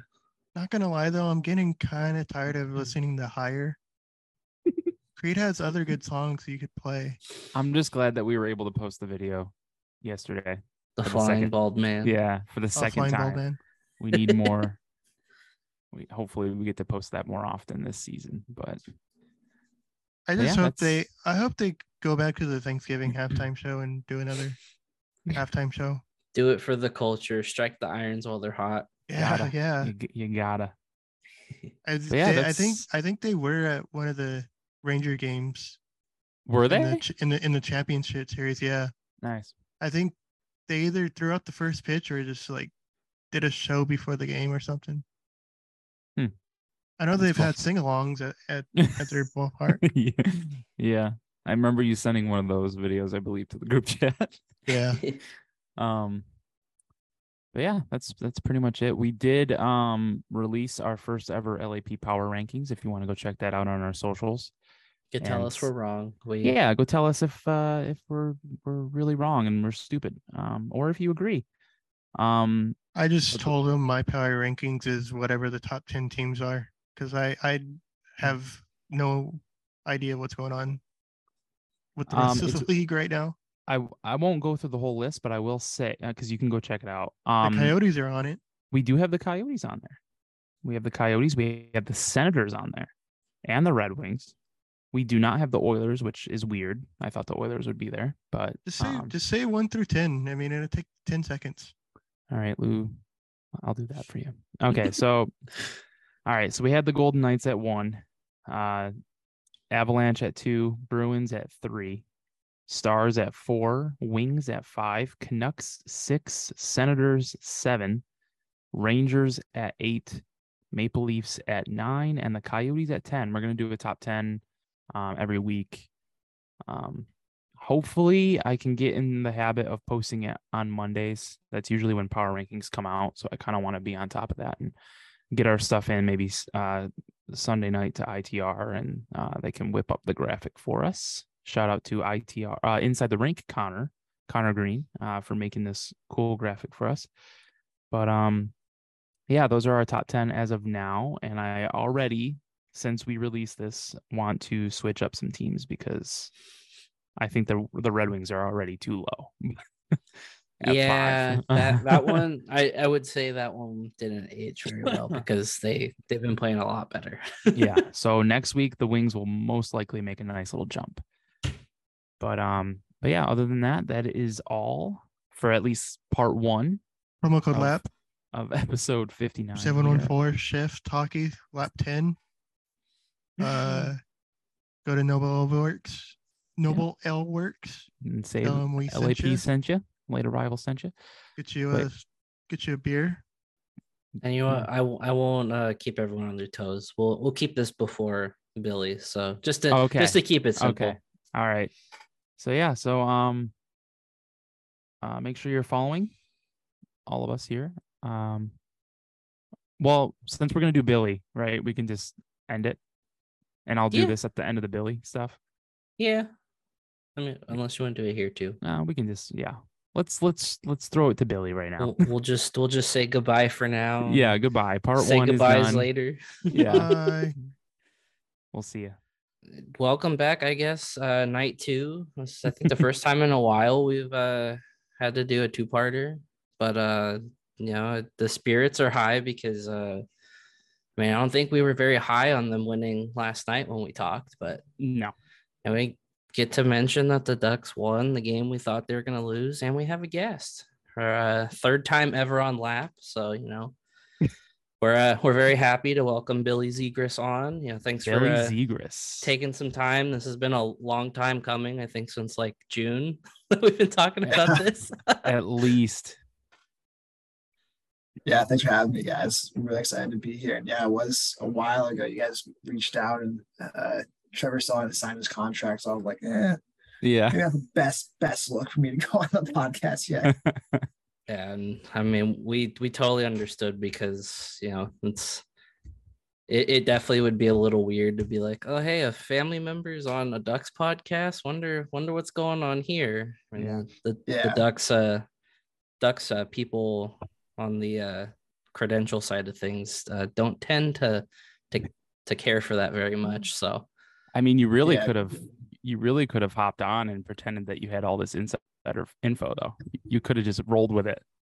You would have been on a bunch of Instagram pages, I'm sure, with some hot takes.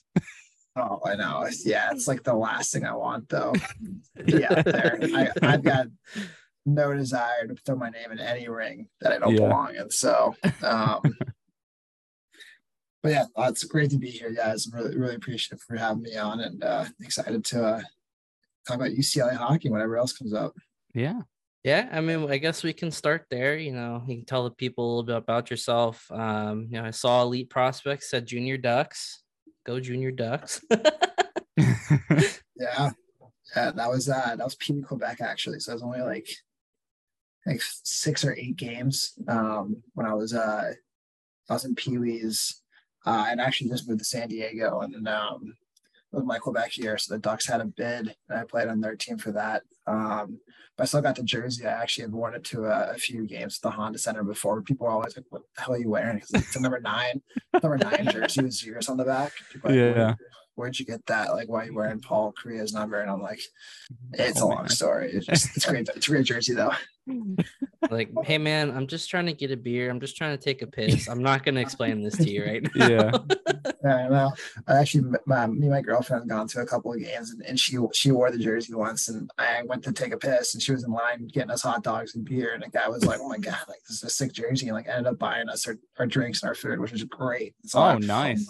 My plan here henceforth, whenever I'm going to a Ducks game, I'm going to have either her or myself wear that jersey and see what happens. There you go. Yeah. Well, I did a little research on good old elite prospects, prep school, and then UCLA. Tell us a little bit about the experience, kind of going up the ladder a little bit. Yeah, I mean, I'm born and raised at the East Coast, Darien, Connecticut. Played for Fairfield, which is the same program that Trev played for. His father, my uncle, still runs it, but he was on that team with the O1s, so like Spencer Knight, him, a bunch of other guys who are now gone on to play D1 hockey or in the NHL. And so I played for them, the '99 team, until I was like a Pee Wee. And then my family moved to San Diego.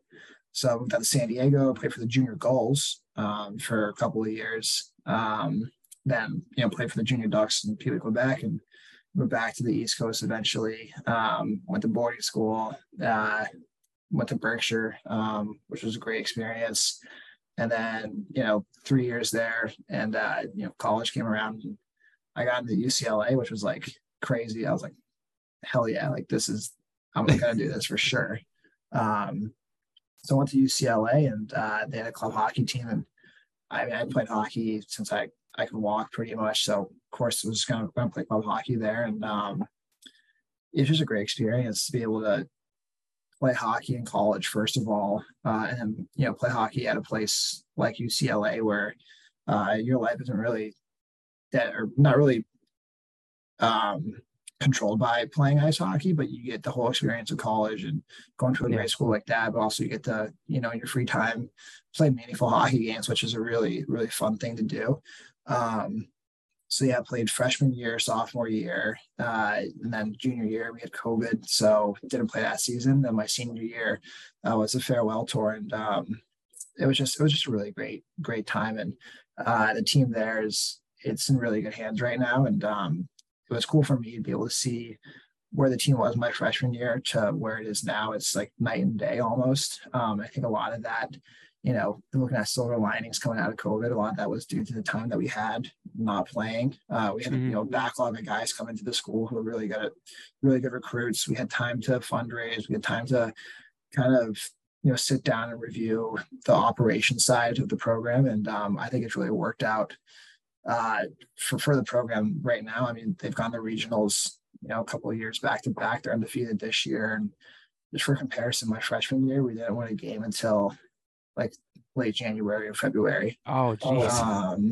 And we struggled to fill the roster up, and it was tough. And it's not like it was a lack of effort on anyone's part. It was just the program was in a completely different place. So to see the progression from when I was an 18-year-old freshman to where it is right now has been really cool to see. And I think it is really special to have that progress be made at such a large, university like UCLA, and it's kind of promising to see where it could go from there. So, just super, super proud of my time there, and really excited to see where the program can go.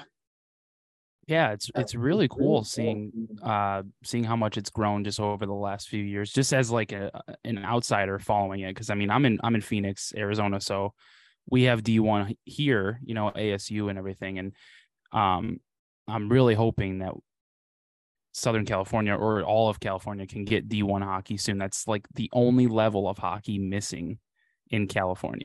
So hopefully soon. Not really sure like how far away, like if that's even, is it close? I think it's closer than a lot of people think. Yeah. I think a lot of the debates that you see online about it, kind of missed the point. And what it really comes down to is the effort being put in on the ground by guys who run these teams.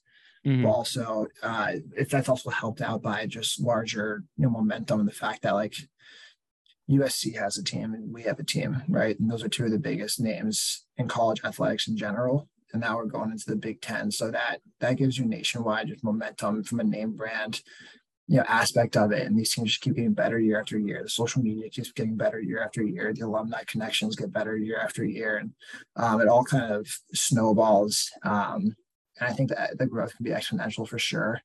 I do think Division I college hockey is closer than a lot of people really realize. And I think when you saw ASU go D1, it happened, after a few years of really stellar results in the ACHA, going into national championships. I don't know which ones they won or if they won any national championships as a club team, but the success they had at the club level then brought in alumni donations, and they had that one big donation that propelled them to the NCAA Division I status. So I think that's what a lot of schools are waiting for.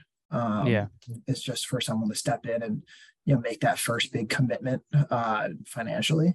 Like you look at like Oregon and Washington and USC and UCLA and Berkeley and San Diego State, like these schools have those donors. They're out there. I think it's just a matter of, continued momentum. The league's getting better. The hockey's getting better. People can travel more now. People are fundraising more, which is great. So they can travel around the country and play better teams. Better hockey players are going to these schools. Like, I think there's a lot of momentum, and I don't think it's that far off. Yeah. I mean, we're seeing a lot more college players get drafted year in, year out. So, yes. I mean, I think college hockey as a whole is kind of gaining a little more momentum. I mean, to your point of it just needing that steam to still kind of carry it to that next level out here. I mean, you look at what the club game is now for like the younger kids and going into those higher levels. Like, I've worked around hockey parents and hockey in general the last 4 or 5 years, and it's just, I mean, the commitment to it out here you wouldn't expect, because there's just so many sports you can play year round. And I mean, the parents that are really serious about it are really into it. And it's great to see that at that kind of like lowest level with like the younger kids coming up, hockey's becoming a thing here. Like it's not just kind of you can play this in the summer, you can play this in the winter. Like, hockey's year round around here. And I don't think a lot of people see that, just because California is not the traditional, hockey place. Yeah, definitely. And I have like one of my best friends who's actually my roommate right now. We work together now. I met him when I moved to San Diego the first time. He played hockey growing up in California his entire life. And I know the community down there is it's really it's small for sure compared to like the East Coast, but they're super passionate about it. And like in his situation, when he was a U16, like he was driving from San Diego, Rancho Bernardo, up to Anaheim to play for the Junior Ducks. Jeez. 3-4 times a week for practices and games after school. So like, to your point, like, yeah, it's like the kids are just like incredibly dedicated to it, and it is a year-round thing. And I think the state of California also, if you look at the numbers, like the amount of kids they send to play Division I hockey, they're like one of the top 5, I think, easily states in terms of just pure numbers. So all the pieces are in place for Division I hockey to come out west. It's just a matter of I honestly think if University of Arizona does it pretty soon, which it looks like they are, and the dominoes just start falling. Yeah, people are gonna be like, okay, we gotta get a D1 team now. Yeah. And some of the names that have come through ASU hockey now, they got, they had Josh Doan, and they had Anita Meyer there, just some already like well-known hockey names. And I just think that's awesome. And I would love to see that in California very soon. And, maybe watch out Canada, California's taking a big step, maybe, I mean, hey, don't want to piss off Canadians, but maybe we will. Yeah, and a lot of kids from California and like the West Coast in general go play in the WHL too when they get the chance. Yep. So yeah, I can see that dynamic playing out over the next few years. That WHL versus West Coast college hockey would be pretty cool to see. Yeah. Well, I think the question everybody probably asks you a lot, so we'll ask it early here. is it tough having a family member in the NHL? I mean, I we were talking about, leaving and people seeing the Zegras jersey and buying you guys drinks and stuff, but what's that experience like, having, Trevor being the personality is in the league? Like, what does that mean to you as a relative? It's been, I think, first and foremost, just it's an incredible experience. And I know, like, obviously for him, it means something totally different than it means for me or my brothers, his cousins, etc. But just to be able to experience part of that has been unbelievable. And you take every success that he has really like to heart, and take every failure to heart. And I know, for me, being like, I've played hockey my entire life, so it's just really special to see him play in the NHL. Like, it's a really hard feeling to play in the words. It's like Jesus, like this happens, Yeah. Every kid's dream to play in the NHL. Now you're so close to someone who does play in the NHL. Like, it's really cool. But the flip side of that coin is also, like, he is like the face of the league. He's not the face of the league. That's an incorrect statement, but he is a very marketable player. Yeah. He gets a lot of airtime, for better or for worse. So that's something you try to deal with. Like, just put emotions aside. Like, no, people are always going to say what they're going to say, whether it's a positive comment or a negative comment. Like, and it doesn't really affect me, my personal life, or him or his personal life. So, like, it's kind of like God tune it out. But I think just, it's just such a special thing to see him, be able to watch him on TV every night.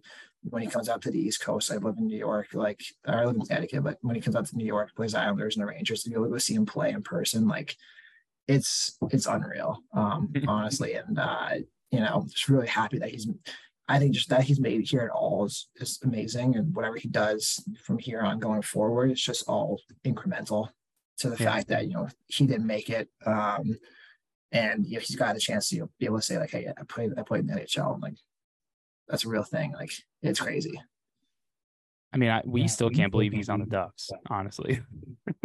Like, a player like that, what he brings to the ice, and his dynamic and just his creativity is crazy to have. Like, we're able to watch him on a nightly basis. That's just nuts.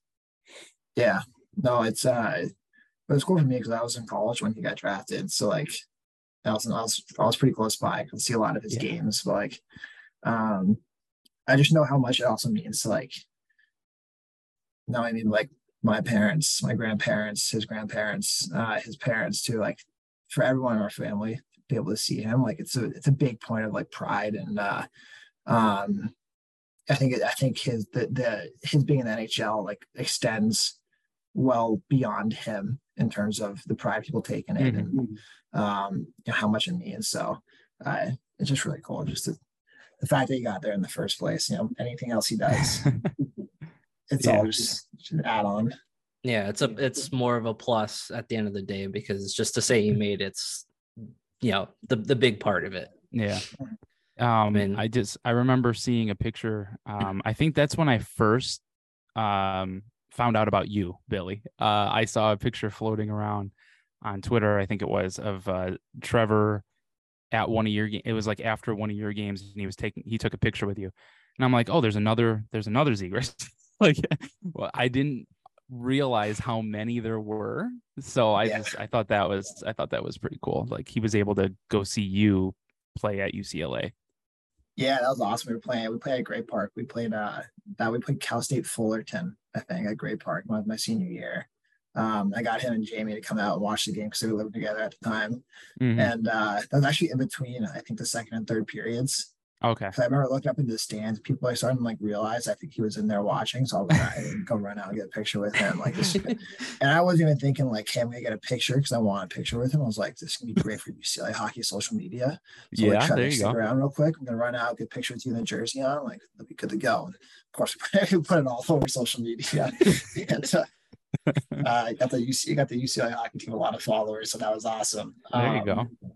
But yeah, there's a lot of Zegrases. I have four little brothers. Trevor has a little brother and a little sister. And then we have cousins.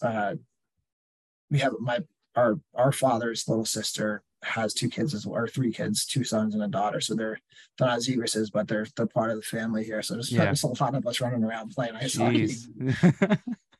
It's funny that you brought that up, Chris, because 2 of my good friends that I play like beer league with got pictures with Trevor at that game because they were there watching one of our buddies that we play, adult league with, because he's on Cal State Fullerton.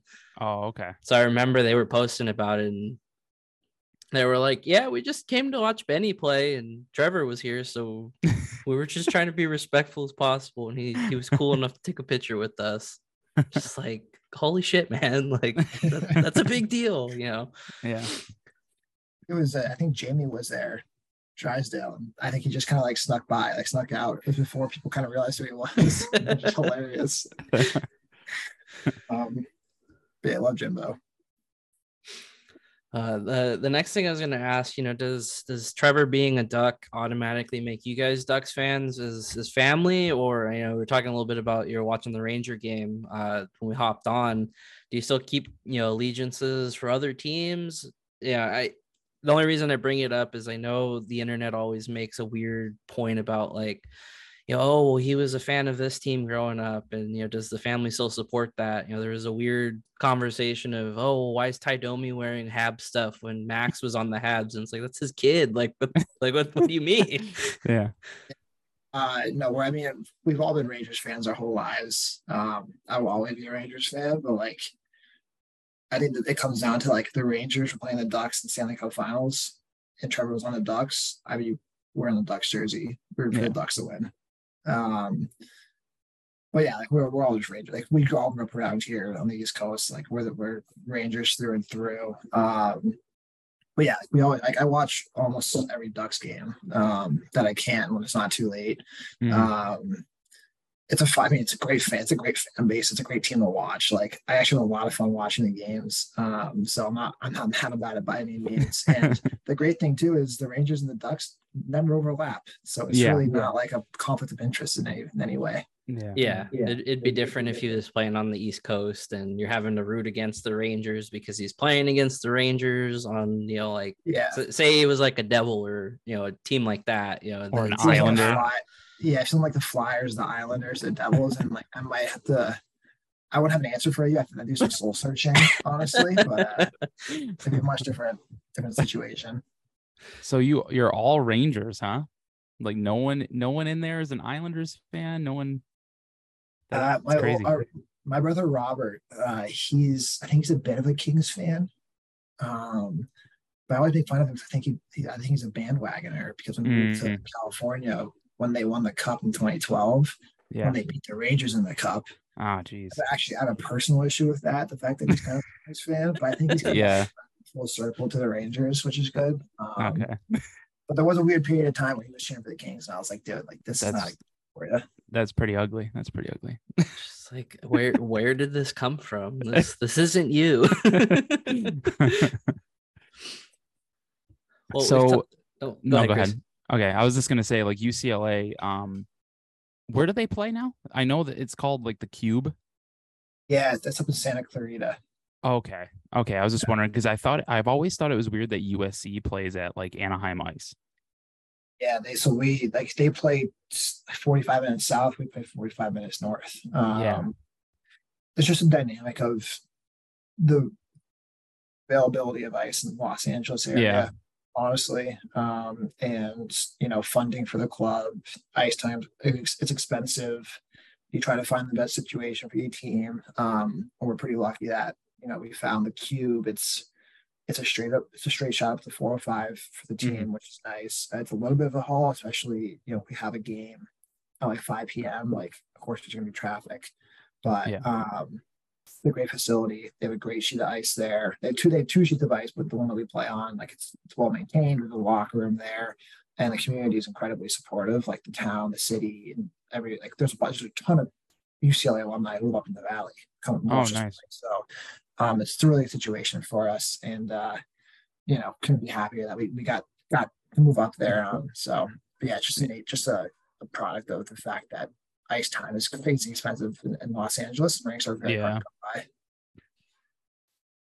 Yeah, those $600 for an hour slots are pretty brutal. I mean, I know working at Yorba Linda, our fee was always a little less because the quality of the ice. But still, like that $500-$600 range for an hour is just brutal. But that's just, again, it goes back to the fact that it's such a thing nowadays that ice is so hard to get with all the club hockey that happens. Just, they have to price it that way because it turns away people from taking up those precious ice slots. I don't know how USC does it or like LMU does it, but we only practice at UCLA once a week.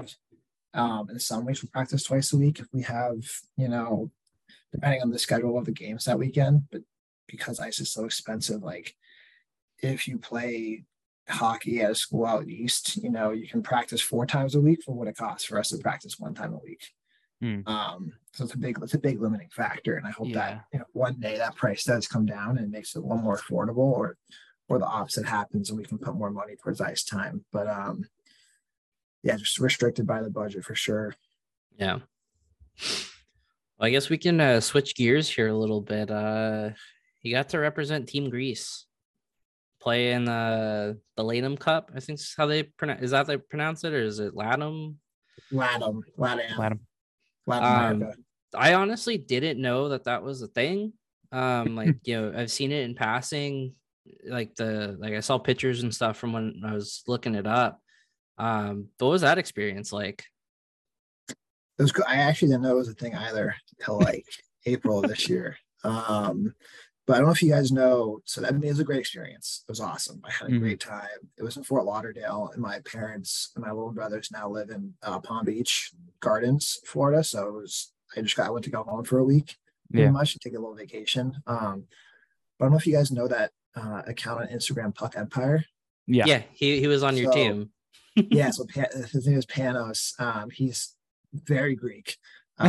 He's very integral in the organization and execution of that whole event for Team Greece. He reached out to me. He was like, "Hey, like, you're Greek, right?" And I was like, "Yeah, I'm like half Greek." It's like, "You want to play for the heritage team?" And I was like, "Yeah, absolutely, sign me up." So I feel like an imposter almost, because a lot of the team were incredibly Greek, like spoke Greek, tattoos with Greek on them. I've been to Greece before, which is something that I haven't done either. So I'm kind of like a fraud Greek almost, but the Greek blood, I have half Greek blood, so like I qualified for the team, and we went down there and couldn't ask for a greater group of guys. Like we bonded very quickly. We got to play some really cool teams. Like we played Lebanon, Mexico, Argentina. One other team that's probably going to slip my mind. No, that's just only 3 teams that we played. But it was amazing. The crowds were awesome, and the level of competition was actually pretty intense. So I'm glad that like over the summer I tried to work out a little bit more and skate a little bit more, because I work a full-time job now, so it's not training to play hockey. But yeah, it was a great experience. We made it to the finals, and we unfortunately lost in overtime, on 3-on-3 overtime, which was a little bit of a heartbreaker to our team Argentina. But yeah, overall, just an incredible experience. I hope I get to do it again next year. Like I'm super down for it. Yeah, the fact that like the communities are starting to do stuff like that. I know we have a team that comes from Mexico every year. I don't know if it's the Firecracker or what tournament they come out for, but those guys that work at Monkey Sports, so they come in and they just drop so much money every time they're there. But like they're the coolest guys. They're like, yeah, we load up. Some of the guys bring their families, and it's like it's cool to see that. Not only in terms of that tournament, the Panthers were supporting it, and it was at their rink and stuff. I think that's kind of a sign that like, it's cool we're doing games overseas and stuff, going to Sweden, going to Prague, going to Australia every year. We got to start doing stuff in South America, just because like the game down there, may not be at the level that it is around here in the States, and other places, but the whole world plays hockey. in some capacity. And the Latin American countries and stuff have some some killer teams. Like those guys from Mexico come up and they've won the tournaments up here a couple times, and they're like, when they come to these tournaments, they're like known as like the defending champs every time. Like teams take watch. Yeah, the tournament was, I mean, the atmosphere was incredible. And not only, so we were in the top division, so it was just us, Argentina, Mexico, and Lebanon. The first thing I gotta say, when we played Mexico in the tournament, they had a mariachi band in the crowd. Really? That's a hockey first for me, playing hockey in front of a mariachi band. That was awesome. But there was the D1 level, the D2 level, and then like a U20, a U18, a U16, a U14, a U12, and then like women's divisions for all of them too. And there was it wasn't just like Mexico, Argentina, Lebanon, and Greece. There was also there was Egypt was there, Brazil was there, Puerto Rico was there, Colombia had a team, Brazil had I don't know. I'm going to forget countries, but there were so many teams there that were fielding across multiple divisions, and so many fans there. Like it was eye-opening for me, because I had no idea that the hockey penetrated that far deep in South America, and the people cared about it that much. And just to have it in South Florida too, like great on the Panthers to recognize that those communities are well represented in South Florida and have the tournament there and support it. So like, I completely agree. Like, they got to get down to South America, do some games like Mexico City or something. Like, there's an appetite for it for sure. I know there's been some rumblings about a Mexico City game at some point, because I know they want Austin Matthews part of it or something like that. But yeah, you said Brazil. Like, I feel like Brazil has like an untapped market there I feel like there's a lot of hockey fans there that people don't realize, because even us as a podcast, we have met, or maybe not met, but we've talked to people on social media from Brazil, like so many, there's a Ducks fan page from Brazil. There's like more than at least I thought. And I've learned a lot about it, like in the past 3 years. Like, I just feel like it's growing crazy. Yeah, I mean, I think they had the most teams there for sure, like across all the divisions. But yeah, I mean, athletic country, they love their sports. It's not surprising at all. Yeah. I think when I was reading the thing, it said there was 21 countries represented, like in the whole tournament. I mean, that's it's crazy. Because like you said, like you wouldn't expect that, just the sheer amount of representation that would be there. But it's a positive sign that, like, if the NHL doesn't get in their way like they tend to do, they really have some avenues and some untapped potential there to really kind of bring more people to the sport. Because like Chris said, there's a Ducks fan page, like they're tweeting back and forth tonight with a Bruins fan page. Yeah. And it's like, not understanding Portuguese, like you don't understand like what's being said back and forth, but like at the same time, like the fact that there's these two pages interacting back and forth, tweeting about the game with each other, it's like, it's cool to see, because the game is thought of as just, it's Americans, Canadians, some Finns, some Russians, some Swedes, and that's your cast of characters. That's it. Yeah. But I think, especially in an age now where it's like the game's at a point where it's at, you're gonna probably see more representation like that. Not to say we're gonna see some sleeper countries have kids go to the show one day, but it's possible. It very well could be a possibility down the line with these kinds of tournaments and these kinds of events. Like, it's really cool to see. Definitely. Yeah, couldn't agree more. So unless you had anything else, Chris, I mean, we had a couple, I know we had a couple questions on Twitter yesterday, all kind of pertaining to poking a little fun at USC, and seems like you guys kind of have their number if we're reading these tweets right. Come from our pal Chad. I guess the first one I'll ask is his favorite memory of consistently hanging 10 goals against USC. It's a good memory. I will say though, in fairness to USC, they had our number for a very long time. It's only been recently, like the past 4 or 5 years, that we've turned it around. We play them every year in a series called the Crosstown Cup. So we play like when I was there, it was 5 games. I don't know if they revised that down to 3 now, but the winner of the 5-game series brought home the Crosstown Cup every year, and we lost it my first year. My sophomore year, we won it. I think we've retained it since. And actually, I'll go on record saying this now because I graduated. I'm pretty sure that I was the last one to have possession of the actual cup. Nice. I don't think we have a cup anymore. So yeah, hands up, that's on me probably. But it's a great rivalry. Yeah. It's definitely very intense. Both fan bases like to bring out students to the games via buses. We get fraternities to come, which is always a rowdy time. So the away games are definitely away games, and the home games are definitely home games. It's just a really great rivalry, and it does feel good to beat them every now and then. Especially it's just the hatred that runs so deep between the basketball and the football programs and the rest of the athletic competitions, to be able to like have a little bit of part of that yourself. It's a great feeling. So but yeah, in fairness to them, they had our number for a very long time. If you look up like the Pac-8 Wikipedia, like you'll see that they've won the most Pac-8 championships out of the whole conference back when we were in that conference. But yeah, I think they're on the upswing now, though. I think they've had a few down years, and obviously COVID played a big factor in a lot of teams having great years. But they're on the upswing again too. So a good USC hockey program is nothing but good news for us as well. So it's good to see that. So Chad also asked, he said, with UCLA moving to the Big Ten, should the future of UCLA hockey, my bad, go to D1 to play with the likes of Michigan or Minnesota? Big question. I think one day I'd love to see that. That would be so cool, honestly. Yeah, it'd be awesome. I'm really excited to see the football and basketball teams play.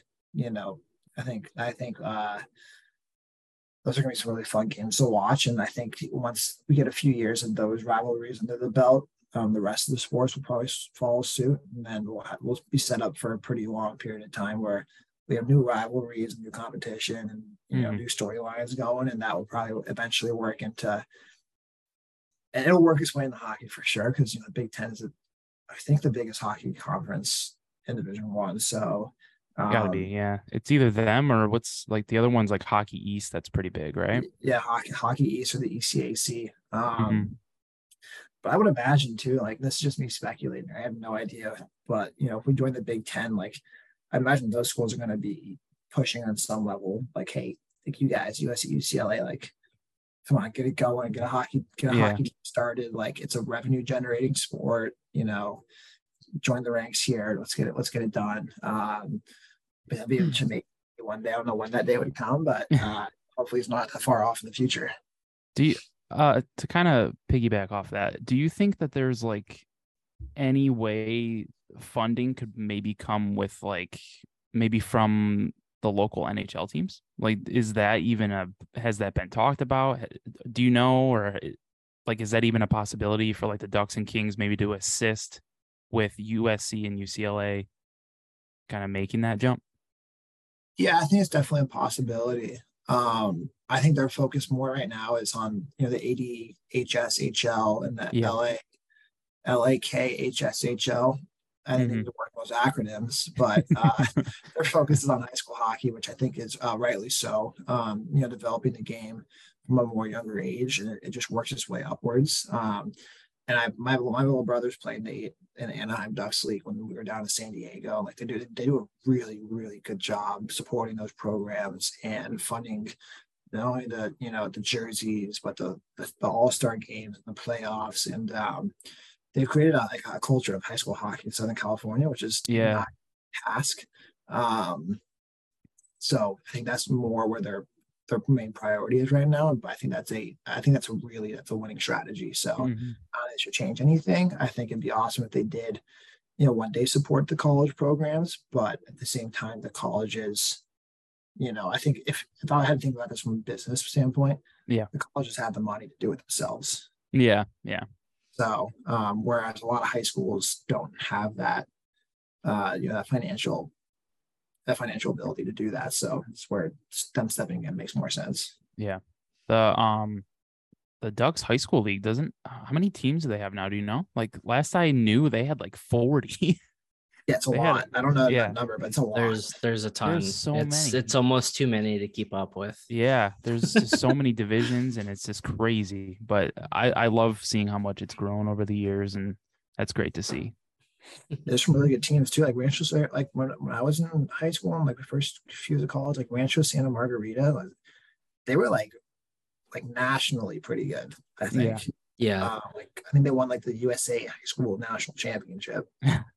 Them and Olu always are like the two big ones. Like when those kids come in, it's like, okay, yeah, like whatever you say. Yeah, it's great. I mean, I think it's a great investment on the Kings and Ducks part, and I hope they continue to do that. And they fund all the ranks too, so I think they've done more than their fair share of trying to develop, hockey. Maybe they could trade for some more superstars like McDavid or something, get the Gretzky 2.0 effect, but about it. He'll be living in Newport when he's a Duck. Well, we'll finish off with a little two-parter here. Haley had two questions. Her first one was not specifically about UCLA, but what was the thing that stuck for you when it came to hockey? What made that passion for the game stick with you? Oh, that's a good question. I don't know. It's just a fun sport. Like, just so much fun playing hockey. It's infectious. And there's nothing like still in my life that I do that brings me more joy than like is as therapeutic as getting on the ice and playing. So I've always just come back to it, and I think it's been instilled in me and our family for my grandfather, how my dad and my uncle on skates, and my aunt on skates when they were little kids. So it's been just a couple of generations now, decades of us playing hockey, and that being kind of a central focal point for us. So it's something that's like, it's just kind of grounding. It's grounding. It's fun. It takes your mind off things. And it's also a great exercise, which is I come to appreciate way more now that I sit at a desk all day, every day. Well, and her second one, we know that you've told us you do a little coaching, but is there a passion maybe to coach or work for a team one day? Yeah. I didn't think so at first, but last year and this year I started coaching split season hockey. So U16, U18 split season. Just kids who play for local high schools, prep schools, and before their season starts, they play for us in Fairfield. And I got the bug. I got the coaching bug. I've been way too invested in it, and like emotionally invested in the games, and worked up about it. So that's how I know that it's got me now. And I would love to just keep doing that. I don't know if I ever want to pursue that as an actual career. I'm pretty set in my current career, but coaching youth hockey is definitely something that I'll probably do for a very long time. Hey, if it's a passion project, it's not the worst thing to do. As long as you're not trying to fight the 15-year-old refs out there. One of my roommates is a referee, actually, so I try to remember that every time. Imagine if it was my roommate Lucas. Imagine if it was Lucas out there. I'm not gonna yell at Lucas. I can't yell at these guys either. That's a good way to think of it. Well, like we said, we didn't want to keep you too long. We 100% appreciate you hopping on. We know this has been kind of hard to have a day land for all of us, but we're very happy and very thankful to have you on, man. We wish UCLA continued support. You definitely seem very involved still, and let's hope one day we are talking about UCLA in the spotlight. Yeah, this was awesome, guys. Thank you so much. Yeah, and go follow UCLA hockey on Twitter and Instagram, and they have a home game tomorrow. Yeah, we'll play the Buffs. Against Colorado. It's Parents' Weekend, so there you go. Yeah, it should be a really good game. Yeah, so go check them out. One last thing, really quick. You can answer it really fast. How big did Trevor's head get when he was on the cover of the NHL game? Actually, I have a longer answer to this question because I was actually involved in that process. Oh. I was a stand-in for the photo shoot. And I love to tell people this because it's like my claim to fame. But yeah, that was awesome. Definitely pumped the ego up a little bit. Being on the cover of a video game. His commercial with Sarah Nurse and everything, like it was again like the NHL thing. It was just really cool to see. And we'll always have that. So can make fun of him for it, can give him props for it. It's a good bad thing. Ultimately, it was an awesome experience. And he definitely got a lot of perks from doing that too. So it all trickles down. It's like so I get some residuals from that. So I can't. You reap some of the rewards for it. Yeah, absolutely. All right, man. Again, man, thank you. We appreciate having you on. It was a pleasure. Maybe we check back in soon. See how things are going. It's great having you on, man. Absolutely. Yeah. Thanks so much, guys. And happy to come back on whenever. This is awesome. All right. Thank you, man. Really appreciate it. We'll stay on a couple minutes here. Thank you guys for hanging out for a second night. This is gonna be a little bit of a long episode. I don't think we plugged our stuff last night, Chris. So you want to plug it real fast and then we'll take off? Yeah. Really quick. Yep. Just make sure you're following Late Arrivals Pod everywhere. Twitter, Instagram, TikTok, wherever. Any social media, really, just Late Arrivals Pod, no spaces. You can find us everywhere. Go check us out on the Inside the Rink YouTube channel as well. If wherever you're listening to this, if you'd like to leave us a rating and review, we appreciate that very much. On our social medias, you can check out our link tree and find some merch and pretty much find us everywhere. So be sure to do that. Yeah. And that's pretty much it, man. All right. We'll see you all next week. Yep. We'll see you guys next time.